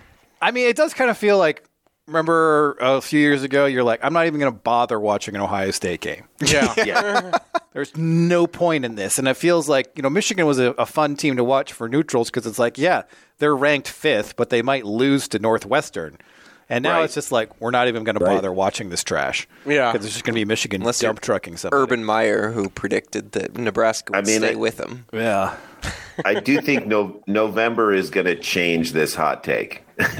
I do think November's games are going to be fantastic and amazing, but yeah, I think these next 3 games might not be great games. Welcome to 1900s football, by the way. This is exactly what our schedules used to look like. You play high schools and crap in September, and then Iowa School for the Deaf. Yeah, and then all of a sudden November would just be like death, death, death, death. And then the TH instead of an F. We gotta specify. Death. All right, if you can't get enough Sklar's, hit up the Nosebleed, which is the reboot of Cheap Seats on UFC Fight Pass, and check out their website for all of their touring information. Thank you, guys. And by the way, Dave, I got to say, you were so funny on last week's podcast. Dave got hit with the funny stick last week. Hilarious. Great. All right. Well Hilarious done. throughout. I mean, Brian and Seth. You guys are always funny. funny. Dave just surprised me. That's in a ways backhanded compliment. Man, right there. Not, I need to you work guys on my are always funny, jokes. but Dave, you were hilarious. So I'm giving that as a not backhanded. That's a Okay. straight-handed compliment. Just a straight-handed Can I get on compliment. stage with you guys for the last 2 minutes of your shtick? Absolutely not. No, absolutely not. All right, see you guys. See ya. All right, so Dave, despite being in the room with us, was actually at the game. What is the Nebraska experience like? It lived up to most of the things that you're told. I mean, we're basically told that Nebraska has the nicest fans, and I kept having fans wish me good luck. Uh-huh. And I didn't say it, but I kept thinking you might want to keep that. The luck? Yeah. This year, this year's a throwaway for Nebraska. Yeah, they don't need anything. Okay, but I don't think Michigan needed it. No, I guess not. So They had the good luck. They had 3 fumbles. Or Did you have a 4 fumbles runza? in this game? And they got. Actually, no. Michigan muffed a punt. So You didn't have a runza. no, I'm not aware of Runza. It's like a fast food thing that's only in like Nebraska and maybe Kansas. or We something. did eat at the Cornhusker Hotel, which is where the team stayed. Okay. So we were walking around, we went by the Capitol, walking around the city. It was pretty nice. And like I said, everyone's waving to us, and like we were, I don't know, I was clear we were out of town, but still, Right. and so we're walking back, and we're trying to find some place to eat. We walk by, and all these buses are pulling away from what seems to be a nice hotel, and it has like a cafe in there called the Cornhusker. So we go in there, and there's no wait. We sit down, and the alumni marching band comes in to the cafe and plays. was for this their probably homecoming? Well, they didn't say anything about it, but it was an alumni band that was in there, and they were like passing around a pitcher for tips and everything. But they played a few songs. They played the Victors. It was quite an experience. People were videoing it. I think we got a that's video cool. of it. Yeah, it was kind of cool. And then we walked down. Did they release balloons when they scored? No, well, I remember in 21 that. Like Yeah. they didn't score for a while, so you're just holding these balloons. They don't do balloons anymore, No. I guess, which is too bad. But Well, I think it was like a global helium shortage. Right. And Nebraska was like, So- all right. So I did see a couple good shirts. One of them was Iowa has bad corn. That we saw. We have a picture of that. Yeah. Iowa has bad corn. Yeah, like Yeah. And- from the last time we were in We Lincoln. have. Yeah, Patrick got a shot. Okay, at that one, yeah. okay. And the guy is wearing like a corncob hat in that picture too. Maybe it's there the was same guy. there was a Michigan guy wearing a corncob hat, which I thought was awesome, and Craig and I were debating getting some, but we Did didn't. you see anybody wearing the MGO blog? We have your corn shirt? No, and then I did we see. sold a total of 18 of those. So Well, this was the weekend to wear them. We sold 7 yesterday. well, With one- now we're one- up to 25. If you would retweet me, we would sell like 40. Okay. I also saw 2 guys wearing a hat and a number of people wearing the shirt that says "Run the damn ball." And Okay. I was We kind have of that like, shirt, you too. would have appreciated that because you want them to get back to. Patrick got a photo Triple of, optioning. of one of their shirts that says, "We almost always almost win." Wow. Well done. It's sort of they're leaning into the Iowa. Yeah. We cheer for the punter. That's got to be like their blog, whatever It's their kind MGO of blog is. It was. had to It have was. made that I was shirt. kind of bummed. Like I didn't root for Nebraska in the '90s because obviously, Yeah. but like now they're all like they all go and they sell out, and I mean the place was packed, but like it's kind of sad. Yeah, I wish And- they were more interesting. you know? And or like I don't need them to be top 5 in the country anymore, but like you It'd be nice if they were They all Wisconsin come around level. and you come to games. Everyone's real nice, and you want them to win some games. Well, at some point. They made a good hire, and so I think they'll get there. Like they're obviously well coached on defense. They don't have the horses yet. They'll Yeah. figure something out on offense. But So- it's a good trip. Everything like is not expensive. Like waters and hot dogs are like $4. Oh. And like I mean like you can go and like we got 2 waters and he's like $10 and I was like per, right? And he's like no, they're actually $4. And I was like so $8. But Anyway, Iowa wasn't too dissimilar, where it was like there's this beautiful stadium and beautiful people in the middle of a cornfield, and like that's like the state has to produce their doctors and their lawyers from somewhere, and like this is where they come together and do that. Well, but it's a fun experience. You should go, and it was really hot, but we sat in the shade. So there, so the Michigan had sections in opposite corners. And one of them was obviously like just baking the entire time, and we had it to our backs, and so probably it was really windy. So like it was like a 20-mile-an-hour wind 95 degrees. Yeah, my friend went to the game too, and he was just like, I felt like I was in a blast furnace the whole time. Yeah. He was in the sun. The Great Plains weather can be very strange. So that was. Speaking of miscellaneous things, yes. There are two, like, just sort of vibes-related things from this game. One is that the broadcast caught J.J. McCarthy saying, "Thank you guys so much," after he scored his scramble touchdown.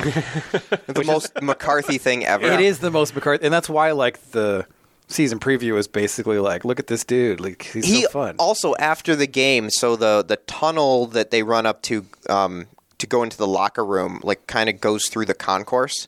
So fans, like, packed it, right? And so he comes running through and just high-fives everyone. Like, he's hitting every hand as he goes by. There's, like, that story about how he tried to commit to Ohio State. Can you imagine this guy at Ohio State? Well, both of them. Okay. Both Notre Dame and Ohio State are like, we turned down J.J. McCarthy. Well, you know who Notre Dame took instead of McCarthy, right? Yeah, it was Pine, wasn't it? Buckner. Jeez. So the announcers kept on, like, they were fascinated by the fact that he was a hockey player. Yes. Yeah. And, like, that just makes him the most Michigan quarterback. Right, yeah, I mean. I subconsciously, when he rolls out on the waggle, I start going, whoop, whoop, whoop, whoop, whoop. Speaking of incredibly dorky things, so the corn celebration on touchdowns was, like, last year, I think, was it 2 years ago? It was at Iowa. They did it last year. They did it at Iowa last year, and it was just Corum last time. They did it to Nebraska, too. We have a picture of Corum doing it 2 years ago in Nebraska. And in this one, so, JJ does it, and then Corum scores a touchdown, and what he does is he starts putting salt on the offensive lineman's corn, and then the offensive lineman eat the corn. And I was just like, this is just like the nicest group of people. It's like the waving the chairs, the program. Yeah. It's these people, and I'm just so happy that, like, I get to root for this team. Well, and then they asked him afterwards, like, how was the game? And he goes, buttery and sweet. Seriously? Yes. So, like, oh my god. Oh my god, these dorks. These are Michigan graduates. These are the same people that we write for. Like that's who's on this team. They are Michigan people. I feel like if they listened to the gimmicky top 5 segment of the podcast, which they didn't, but if they did, they'd be like, "Oh man, he's so right about gnomes." And there we go. There's our weekly gnome. People have been starting to track, like, how often you bring up gnomes or gnome-related things. Well, I gotta live my truth. Okay, I'm living my truth. There's your gnome moment. Anyway, moment of gnome. I'm going to start selling sponsorship stat. This gnome moment brought to you by Did you have any other garden gnomes? Did you have any more vibe-related? No, those are my vibe-related things. So there were a few interesting things that definitely happened in like the game theory. We got a third quarter sad field goal, which I think has got to be a record. Probably. I don't think. I mean, well, I think it was almost the same time as James Franklin's sad field goal. It was 28. Oh yeah, it was 28-0. I was like, yeah, early in the third quarter. I may have yelled "kick it, James," but then it hits like the net wire, so it looks like the ball just like stops because you don't. The field goal? Yeah, because it didn't hit the post. So it just like stops, like it hits nothing and comes back. I didn't know what it hit. I was very confused until I went back and did the rewatch, and it hits this net wire, which I've never seen happen before. Yeah, that kick just went straight the whole time. That should be worth a point. if you miss everything completely and hit the net wire in the back. Also, Rule calls timeout at the end of the first half. Oh, I thought, okay. Yeah. Well, we'll get to that one. Okay, yeah. But he calls timeout at the end of the first half for Nothing. A throwaway out of bounds. And then they call a timeout at the end of the game for, A Hail I Mary. guess, a Hail Mary Yeah. that doesn't get there. I think they're tracking some stat about like whether he uses timeouts or not, and like he has to pay for every timeout he doesn't use.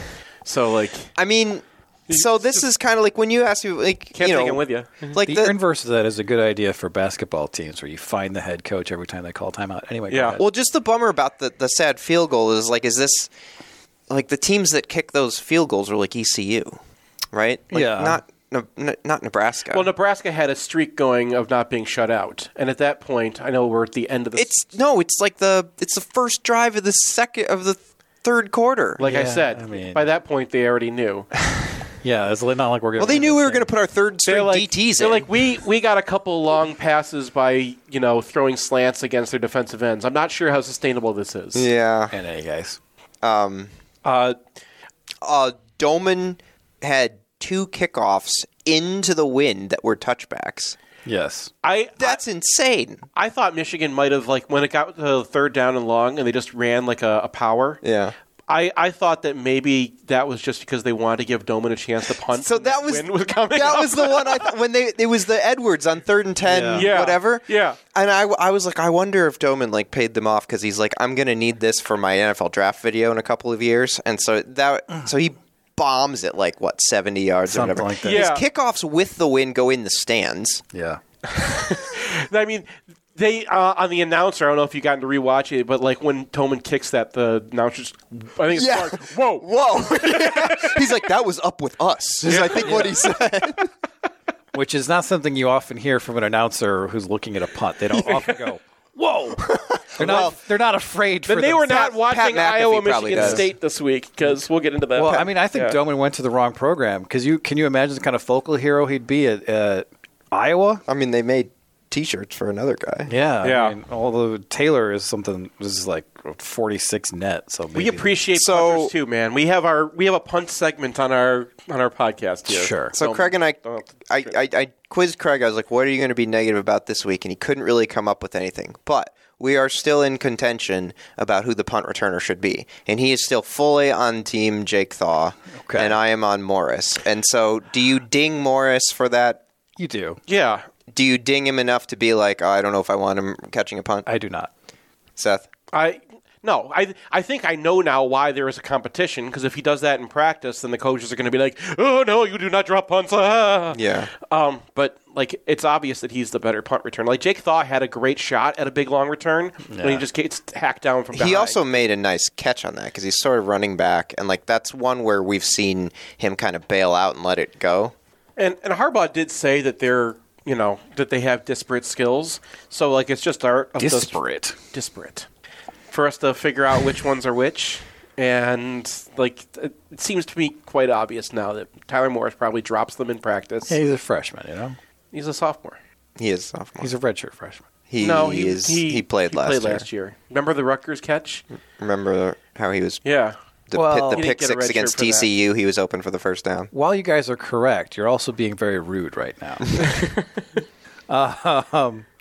No real game theory to talk about. They went for it, 4th and 1. Yeah, I mean, but that's just like standard at this point, right? Especially with Michigan's offense, you're just always going to go for it on. Well, it's good they're doing it, though. There were a couple game theory ones that I wanted to bring up. Okay. On Nebraska's side. Because Rule has a 4th and 1. And instead of just lining up and going for it against Michigan's regular personnel, he calls timeout. Oh, yeah, that was bad. And allows Michigan to put like new defensive tackles out there. Why would you burn timeout? I mean, if you're going to go for it anyway, why? It's the first half. Yeah. Maybe you want to go in your bag and get something out. And like they didn't really go in their bag and get something out. So what's the upside of a timeout there? You said, okay, if they want to come up with sort of a trick play, okay, fine. What else? Well, I just don't know. I think they wanted to try to draw Michigan off sides. And then when that didn't work, they took the timeout, and then they're like, okay, we're still going to go. Is that worth a timeout? No, but coaches do it. I don't think it's really something that rises to the level of something that you're like, oh, that's bad. I just thought it was a no-brainer, go for it, and he kind of gave Michigan an opportunity to stop him there. I thought, but... I was grateful for the time. Whenever the coach does something and I'm like, thank you, then Well, usually what you see there is they call a timeout and then they kick it. Yeah.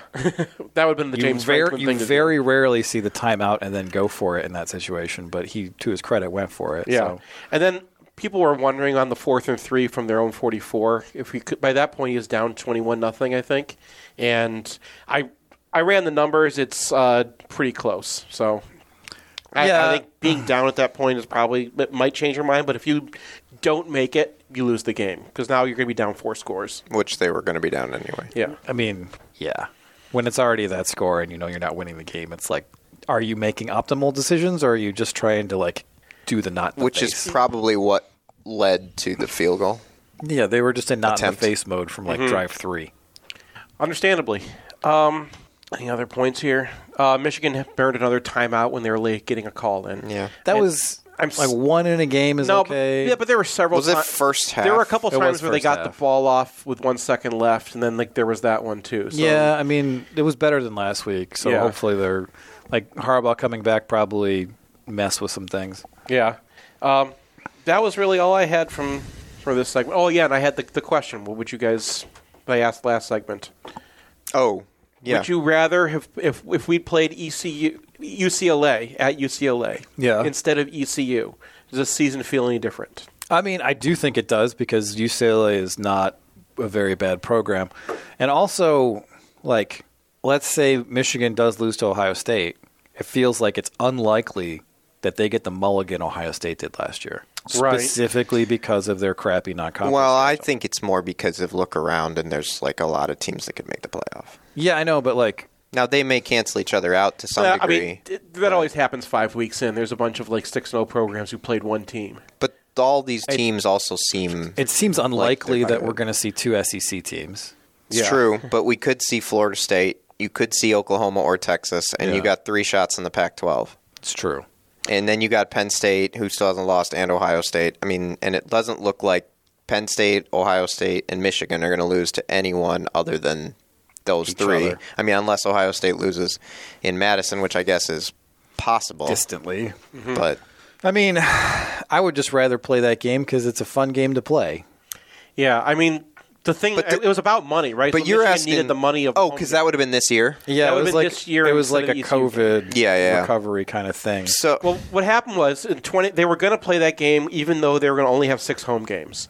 And then because they fixed the Michigan State issue, now Michigan no longer had both Michigan State and Ohio State as schedule anchors for this year. So they were like, we can't have just 6 home games and only one of them. Explanation is not really that important. Yeah. What, I mean, to me, I want to play interesting games. I don't disagree with that, except that to me it doesn't feel any different this year because I just think now Michigan is that good. I mean, you're saying we're beating a bunch of pollywogs or whatever, but they're also crushing them, and yeah, I know. I think that it doesn't make me. You can't extrapolate but there is something to playing an actual team that is pretty decent this year. They're not great, but sure, they're better than Bowling Green. Although BGSU just beat Georgia Tech. Yeah, I'm wondering if that's. I don't know how good Georgia Tech is this year. No, man. they're obviously not good at all. They're so bad that they lost Sims. So whoever their quarterback is someone who would have been behind Sims, who didn't play in this game. Who did not play in that game. I don't think you're going to see him again. Do you like him? Harburg? Yeah. Do you not obviously yesterday, but I mean just I thought looking forward. I went into this game expecting that their passing game would be basically nothing, but he can fire it over the middle. I think he's got a decent arm. He's 6'5". He's pretty mobile. I think he's a guy who could develop into a pretty nice guy for them. And they have cute pictures of him going to the Michigan the game. 2011 game. Yeah, the one that Denard just slaughtered them. That was, I think, Brady Hoke's best coach game of his career. Probably. They were really good in that game. Nebraska really was good. a good team that year. Nebraska ran a weird triple option-y thing where they had the double pitch or whatever. Yeah, with Burkhardt. Yeah. Oh, yeah, and they did it at the 3-yard line, and I was like, "Thank you." I talked to Will Heininger about that. I know him, and I was like, and he brought up that game, and I was like, "Hey, do you remember that?" And he goes, "The double pitch." Yep. But you could have gotten 50 yards on that. Yeah. You ran it in the red zone. They wanted to score against Michigan. Guess. Yeah. But All anyway, right. cute picture of the kid, and I recognized the tailgate there, so I was like, oh, hey, that's my friend's tailgate. All right, we're going to take a break, come back, talk to Jamie.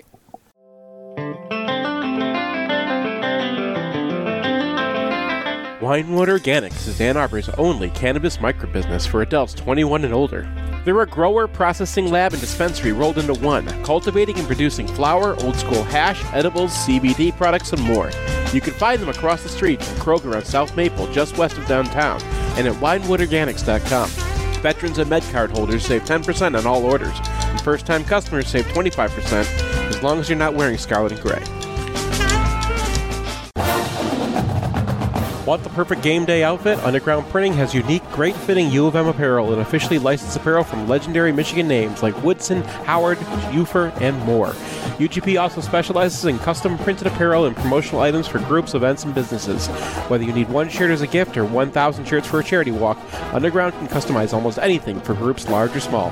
To learn more, visit Underground Printing at one of our 3 convenient locations around Ann Arbor or online at undergroundshirts.com.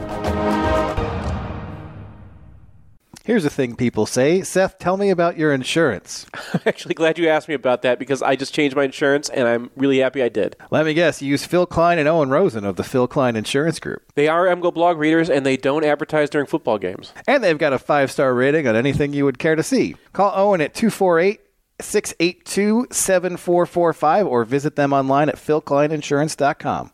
1 and 2 and... If you find yourself on the wrong side of the law, you want a Michigan man in the huddle. Call criminal law attorney and former prosecutor Jonathan Paul at 248-924-9458 or visit his website at michiganlawgrad.com. John is a proud graduate of the University of Michigan Ross School of Business and Michigan Law School, and he looks forward to showing you the Michigan difference.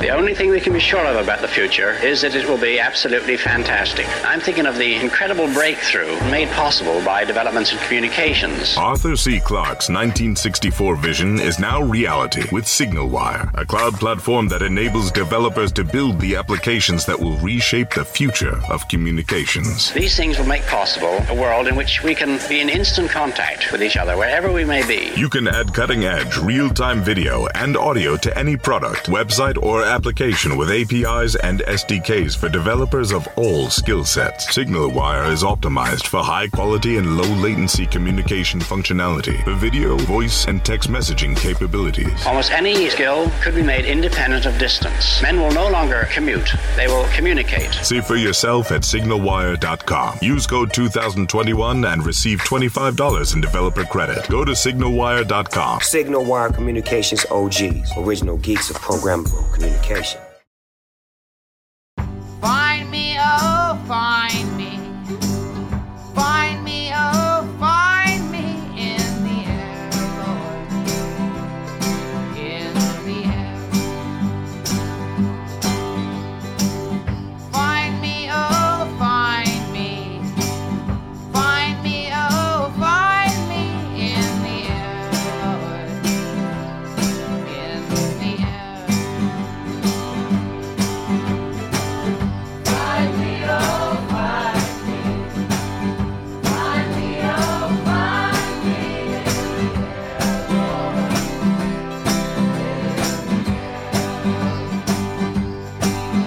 And the weight on every man, the weight is sharp and brave. We welcome in Jamie Mack at JustCoverBlog.com. How you doing, Jamie? I'm doing well, guys. You know, after the last couple of weeks with the long schedules, we've got a short one this week, don't we? We do. We're going to start with Minnesota 35, Louisiana 24, because Minnesota's up next on the schedule. Louisiana actually outgains Minnesota by 2 and spent most of the first half in the lead. Cal McManus, 12 of 14, 146 yards, 2 touchdowns, 1 interception. Their star freshman running back does not play, but they managed to cobble together about 200 yards on the ground from 3 different guys. Their defense has some issues. I mean, they pick off the UL quarterback a couple of times. He's not that efficient, but they give up, some chunks on the ground against a G5 team. And when you're about to play Michigan, that can't feel too good. Yeah, the final tally for Louisiana Lafayette was 6.6 yards per rush. Now, at the group of 5 level, they're actually one of the better rushing attacks, especially at that stat. But you kind of would like to see Minnesota, especially since we consider them a defensive first team. You'd kind of want them to shut that down. But in the first half, Louisiana pretty much called their own shot. Things got a little bit tighter for them in the second half. Maybe Minnesota made some adjustments, but really that first half, that was about as good of an offensive performance against Minnesota all season. So they do have a dual threat quarterback who complicated things, but if Michigan so desires, they can have a dual threat quarterback. Minnesota really puts the clamps on in the third quarter, where Louisiana runs just 8 plays. Yeah. And they kind of put their stamp on the game. Yeah. Yeah, Louisiana had first half drives of 64, 75, and 75 yards that got them 17 points, and they did not have a drive longer than 20 yards in the second half until the final 2 minutes of the game when it was garbage time. Yeah, so, I mean, Minnesota is now 3-2. They were coming off a loss to Northwestern. We saw a very even game between Minnesota and Nebraska to start the year. Feels like this is probably not going to be a real competitive football game. No, I mean, just to go back to that opener, Nebraska's defense kind of stoned Minnesota. They didn't get anything going on the ground, and Kalikmanis had a sub-5 yards per attempt. And in fact, against Nebraska and North Carolina, probably their 2 best opponents, he was sub-5 yards per attempt. I would expect more of the same there. You mentioned that Darius Taylor didn't play, and this is, I probably shouldn't be spreading rumors like this, but their newspaper in Minneapolis actually ran a story on Friday about, will Darius Taylor transfer like all the other Minnesota running backs if the NIL doesn't get working? That was based on a quote in a press conference from PJ Fleck. Well, was it really? Yeah, Fleck in a press conference said, 13 said, seconds to read that before the fact that I had no subscription before it blocked. I couldn't read that as fast as I could this morning. I was like, what's going on here? No, he said in a press conference that if we don't get NIL correct, we're going to be a AAA team. Mm-hmm. Oh, my Lord. Yeah, so... No. I mean, that's... You have AAA team slogans, so maybe you should have AAA team program. There's a dark side of Fleck. He's not been great to his players. He used to the way he used to get players at Western Michigan is he would tell them, look, I'm going to pull your scholarship if you go and look or talk to another team. And when he was recruiting in the MAC, you could do that. But it prevented some guys who, Jaden Reed, who probably could have played for a much better team than Western Michigan and then ended up at a better school than Michigan State. No offense to Michigan State. And maybe even on a better pro team than the Packers. But that's another podcast. But the guys like that were affected by that. When he's good at discovering them, but he also is good at manipulating them. And there's okay. Let's move on from this. We don't really need to. Just one quick point to that. So we've talked about them losing running backs the last couple off seasons, but this off season they lost a starter on the defensive line, Terrell Smith. They lost starter linebacker Oliver, and they lost a couple DB parts. And it was the first time in the transfer portal era that they kind of came out as a net negative. That's where I was going with this. They've got guys playing for Rutgers. Yeah. Should be playing for Minnesota. For yeah, and why are those guys leaving? The defensive lineman's playing for Texas right now. Yeah. Well, how are you going to keep them down on the farm once they've seen Carl Hungus? Come on. All right, moving on to the funniest game of the week, which is always the Michigan State game. Oh God. Yeah. Iowa 26, Michigan State 16. Iowa gives up a defensive touchdown. They give up a defensive touchdown. Yeah. And then they get a punt return touchdown from Cooper DeJean to break it open. Right. And by break it open, I mean lead by 1 touchdown. Right. So they get to 26. Yeah. But their offense's net contribution to this game is 10. But it doesn't matter for Brian Ferentz, who's over the Mendoza line for this game. He's still under for the season, though. He is still under for the season. He needs to average 30 points a game the rest of the year. This was a completely hideous game in all respects. Michigan State actually outgains Iowa by over 100 yards, 349 to 222. But Noah Kim does what he does and throws 3 picks. Now he's something else. As soon as I think man, this Noah Kim guy isn't nearly as bad as Michigan State's backup quarterback should be. He overthrows his receiver by 50 yards directly into the clutches of a safety. I was thinking this literally right before he overthrew his receiver by 10 yards and DeJean had an end zone interception. He's 25 of 44 in this game, $193, 3 picks. And they actually have a good ground game against Iowa. And, Carter goes 20 for $108. Kim picks up another 35 yards. That's pretty efficient on the ground. They hit up Malik Carr 6 times for not that much yardage, but they do move the sticks with that. On the other side of the ball, Cade McNamara goes out with a quad injury or something. It looked bad. It was non-contact. Does not look good. Does not look good. So Deacon Hill comes in, goes 11 of 27 for $115, a touchdown and an interception. They can't run the ball at all. And somehow they just Iowa out a win. Well, State gets involved in a punting war with Iowa in the second half. And for a while, it looked like they were holding their own because there were some incredible punts in that game. But they also, though, had the worst one of the game. They had a 15-yard punt, though, in the fourth quarter. Yeah. Sort of so State breaks. They blinked in the battle of punters. Right. And then they kicked the return. They gave Cooper there was nobody within 20 yards of him when he caught that ball. Yeah. There was a punt return. I think Michigan State had a couple years ago where it was supposed to be a directional kick to the other side of the field. Was it Maryland or something? Something like that. And it caused them to win a game that they had no business winning. Yeah, and it was the easiest punt return touchdown I've ever seen. This one might be number 2. Like DeJean had to get past 1 or 2 guys. And the other thing from this game is that Iowa kicks a 53-yard field goal as their kicker goes 4-4. Taylor averages 49 yards a punt.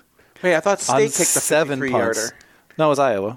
Oh, Michigan State kicked a long one too. Yeah, it was their kicker's name is also Kim, and he came in and kicked he hit a 58-yarder. Yeah, that one was ridiculous, and it would have been good from 62. And their punter averages 49 yards a kick. So it was a special teams off, and it's like, that's a land war in Asia, baby. Yeah. You don't want to be in Iowa City in a special teams battle. Yeah, right. And also exchanging defensive scores and whatnot. Well, so you've given me a lot to chew on there. I'm going to start with what I think Michigan State's new offensive strategy should be. And it kind of piggybacks a little bit on your Noah Kim analysis. The second they're in scoring range, they should just kick a field goal and get 3 points. They could probably beat Indiana and Rutgers that way. I don't know who else they draw from the West, but that they should really think about doing that, because these last couple of weeks, if they had gotten 3 points on a lot of those turnover drives, they would have won against Iowa and might have been more competitive. I think you're underrating the degree to which Iowa just does that to people, because Michigan State their offensive line looked good in that game. They looked like they were functional, and Noah Kim looked functional too, just passing underneath that cover too. But Iowa does that. They just play bend, don't break until they get into the red zone, and then they just screw you. And every time Michigan State got cute, that's when something would happen. Yeah, I mean, I remember last year's game against Iowa where I was just flabbergasted that they were not putting an extra guy in the box until the fourth quarter. Yeah. They were just content to let Michigan grind it out 6 yards at a time. And State, they found a running back. They don't have a second running back, but Carter can move the ball. He's all right. There was not much offense in this game, and he averaged positive EPA per rush on the day. So that definitely was something. Yeah, given what we saw from Penn State against Northwestern, I think maybe they're kind of falling apart a little bit on defense. Its cracks are starting to show. Oh, are you talking about Iowa? Yeah. Yeah, I agree 100%. I was thinking about this after last week's podcast. We talked about how, if Iowa's offense can just be average, maybe in the 60s. And I'm like, what about the other way? What if Iowa's defense falls off 5% or 10% and whatever that means? But if they fall off just a little, this is going to go off the rails. And they really, they were on their way to losing this game last night. It was kind of another Iowa miracle. They were losing going into the fourth quarter, and they came back and won, even though they averaged only 2.8 yards per play in the fourth quarter. Oh, what? Once Cade went out, I thought they were dead. And they came back. They were still losing with 9 minutes to go in the game. They only had 32 yards of offense the rest of the way, and they scored 13 points. Well, you detailed a punt return touchdown and some short field goals. But yeah, if that defense becomes like a B level or a B plus defense, they could be in trouble. Well, one of the interesting things to me was they came out with a script, Iowa did. And they were like throwing to the wide receivers. That didn't work out for him. Well, no, but like, as soon as they started dropping it, I'm like, that's why. I mean, they moved the ball. Yeah. And then they did have some drops from the receivers, but like you can't put that on the offensive coordinator. Mm-hmm. And then as soon as they were out of the script, it was like, oh no. And then McNamara went down, and I was just like, okay, yeah, we're back to being Iowa. But I mean, all had a great catch and run in the where you, that touchdown play. Yeah, it was like a replication of the Penn State touchdown. And but other than that, like I was the interesting thing about this game is that State was able to move the ball all the way down the field against Iowa, and Iowa's defense is supposed to be amazing. And like, well, I don't know. Do you think they're just gonna? I mean, at some point they're gonna get a defensive touchdown, and they're gonna turn to each other and be like, "What are you doing, man? That's gonna keep Brian." I mean, so like Michigan State, okay, they get 350 yards or whatever, but their offense scored 9 points, and one of those field goals was from 58 yards. Yeah. So if you're playing Noah Kim, it kind of bend but don't break kind of makes sense because he's eventually going to throw a hideous interception. Right. And I don't think Michigan should be doing that because they're on another level from Iowa. But like for Iowa, maybe that was just what made sense. And you can't look at the score of this game and say that they were wrong. Yeah, we're just way too invested in Iowa this year. Like the Cade's gone. We're not going to play them. In Iowa. They're not going to end up in the Big Ten West, champion, and Rutgers should be. But do we learn anything about Michigan State in this game? Is what I'm asking. Well, I learned that they should kick field goals when they get in scoring range. That's an Iowa thing. That's another Iowa thing. Stay off the Iowa things. You got to get rid of the corn part. Well, I mean, they also had almost 100 yards in penalties.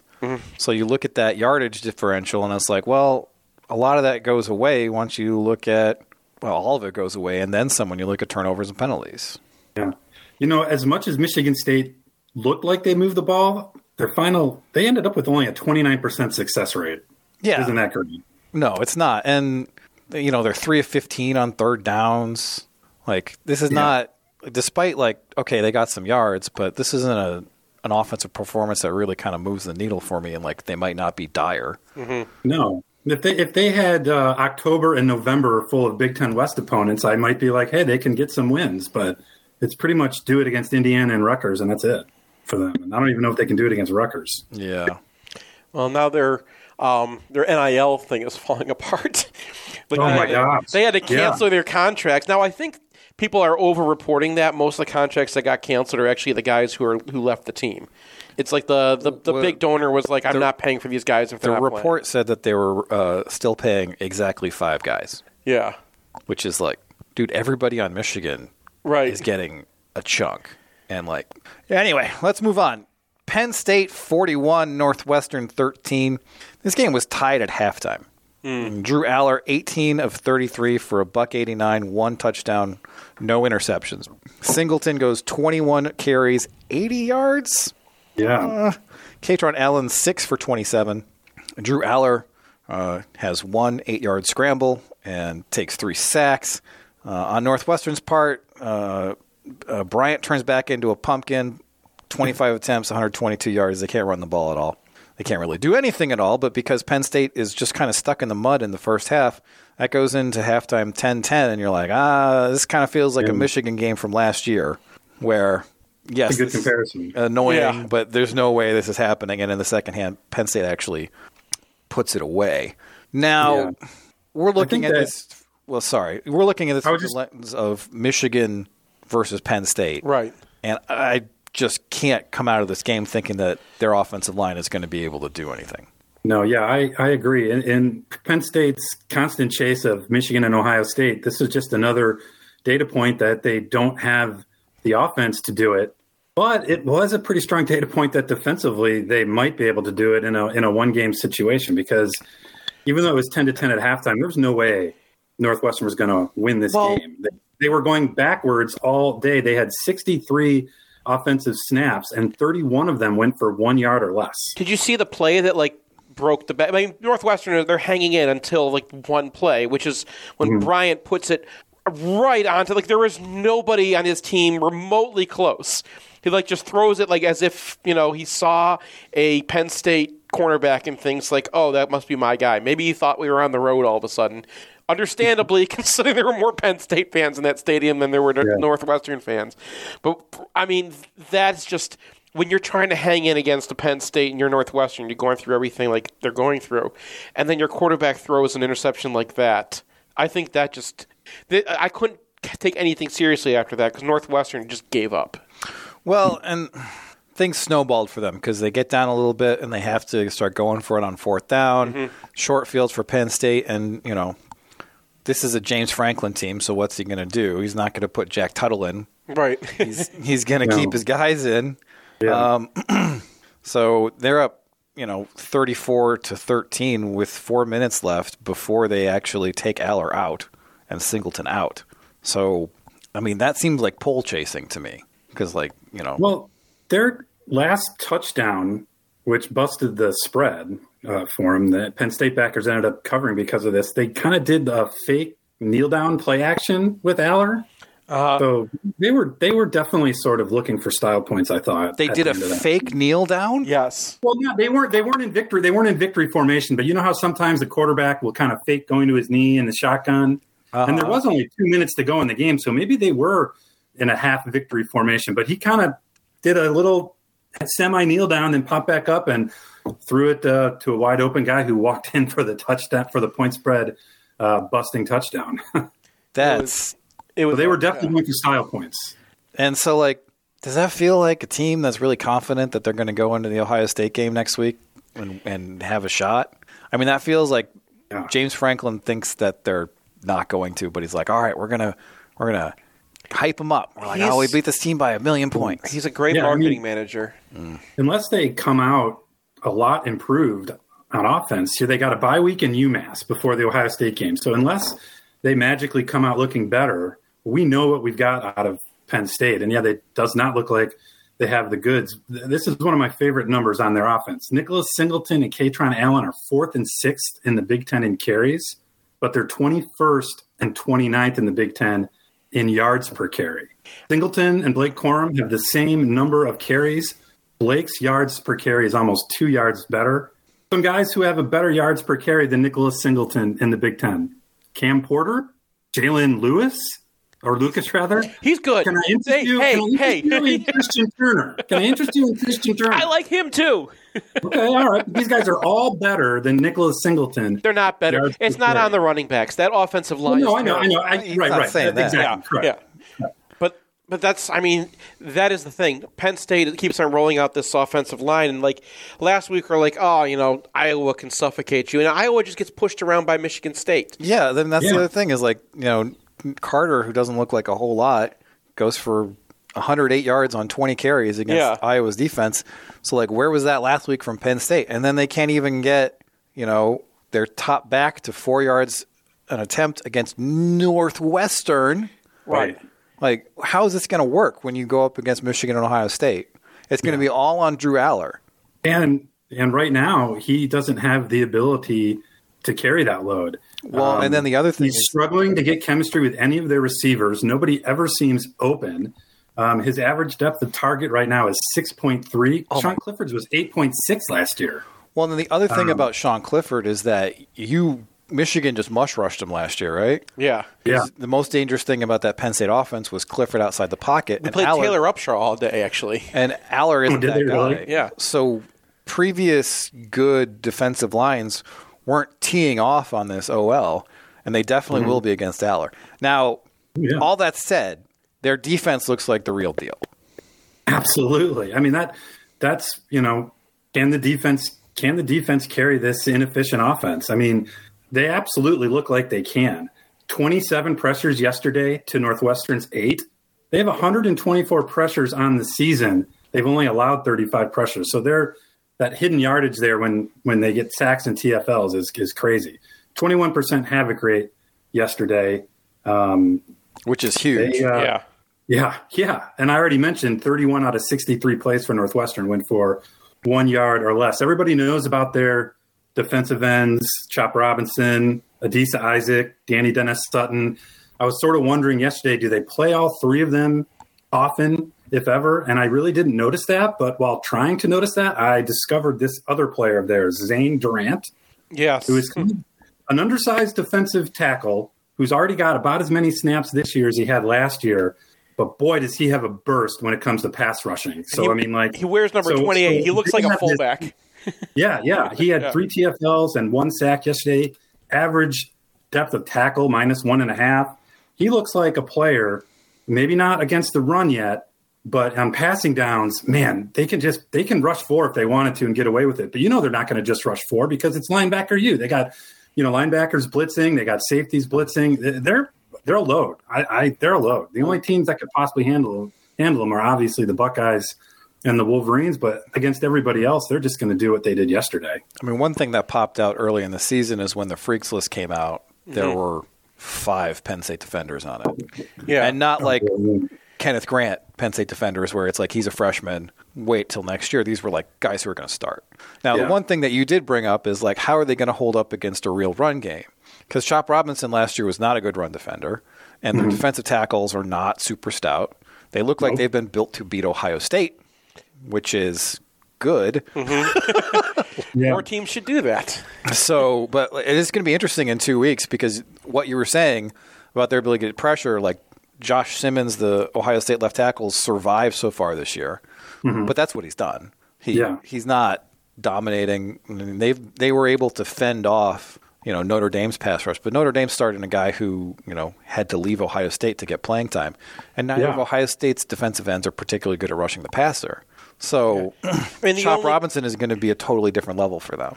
The only team that Penn State's faced yet that runs the ball like Michigan is Illinois, and that was a close game. Well, I mean, in the end, it wasn't. He's putting up. He's very good at the style points, but I mean, Iowa can't run the ball. Northwestern can't run the ball. Delaware, West Virginia, those are the only teams they played.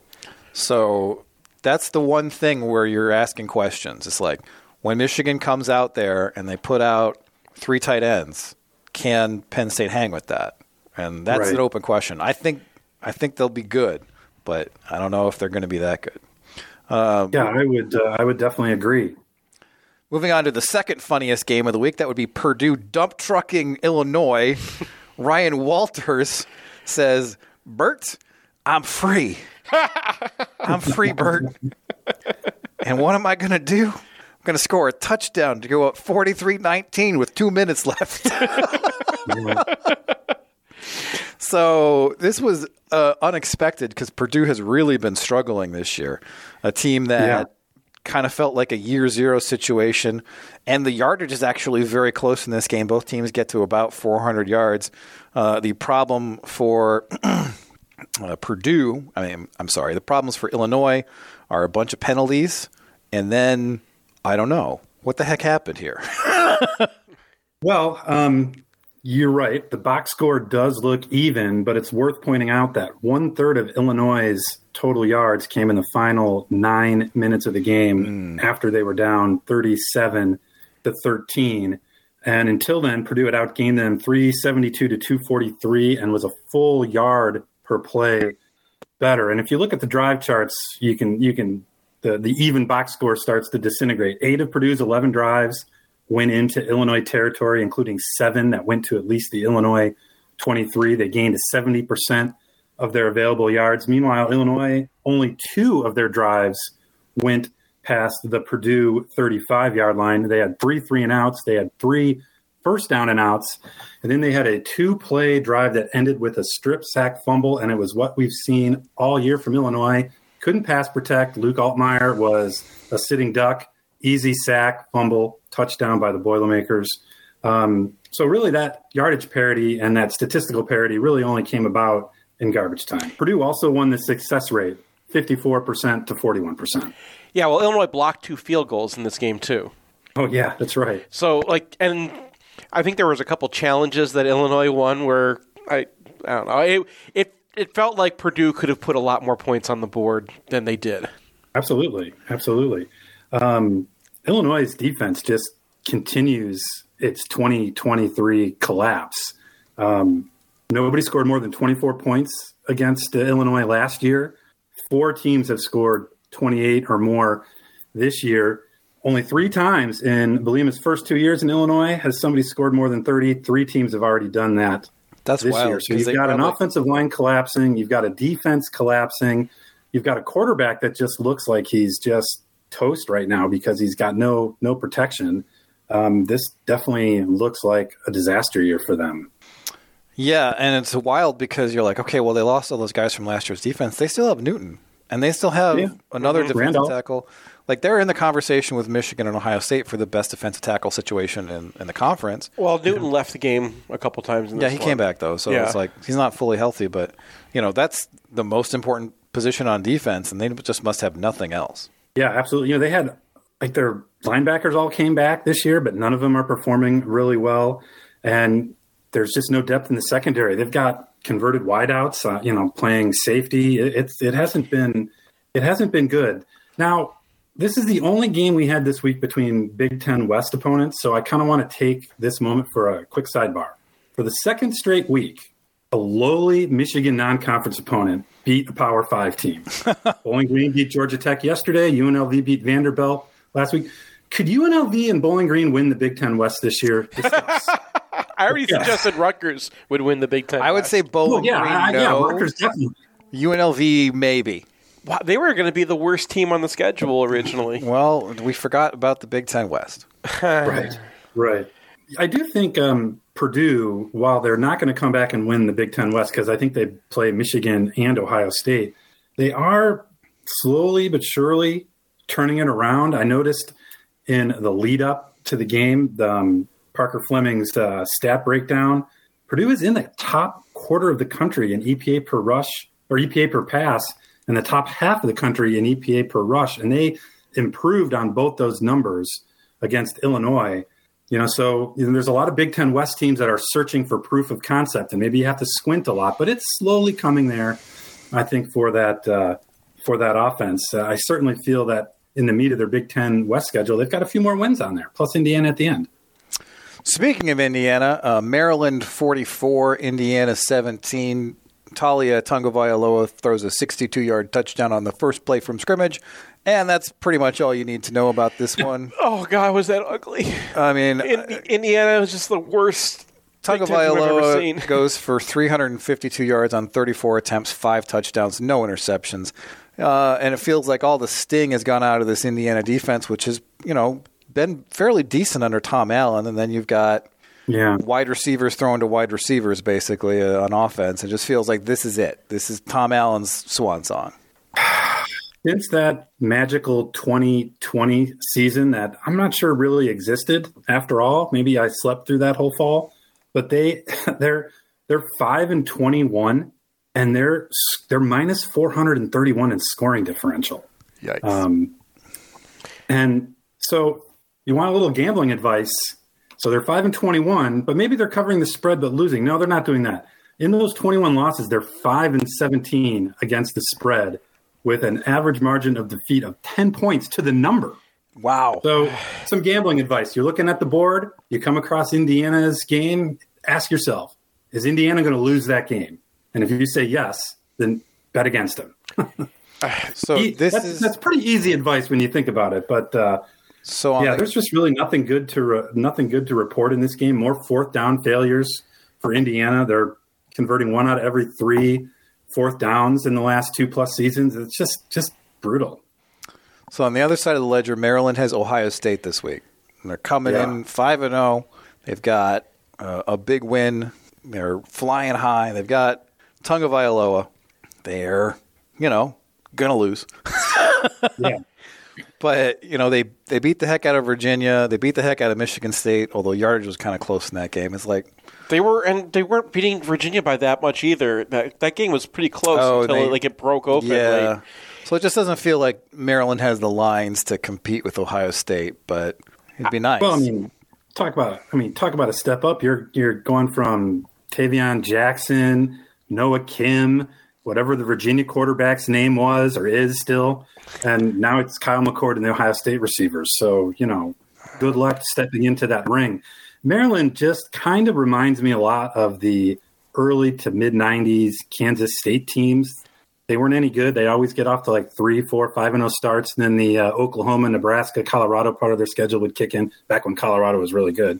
And they would just get thumped in all those games. And, Maryland just doesn't have a lot of competitive scores against Ohio State, Penn State, or Michigan. Some here and there, obviously. The 2018 Ohio State game stands out. All right, but what about Ohio State 23, Indiana 3 versus this game?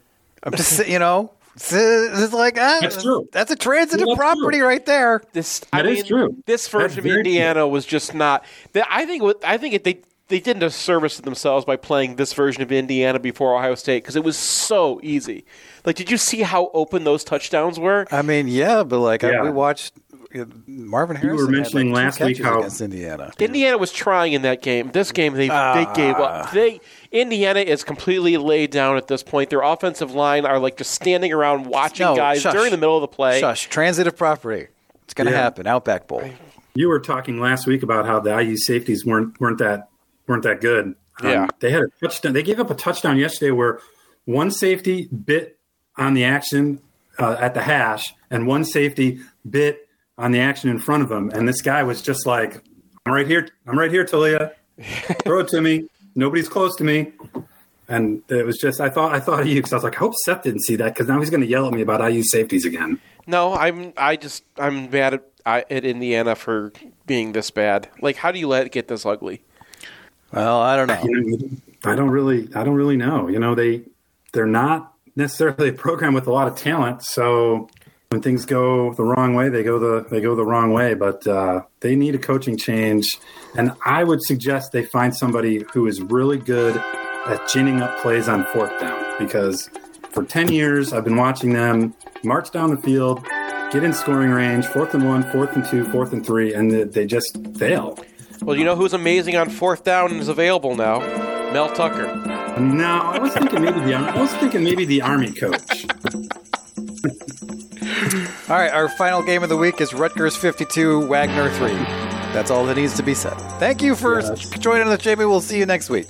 Hey, thanks, guys. Have a good one. Yep.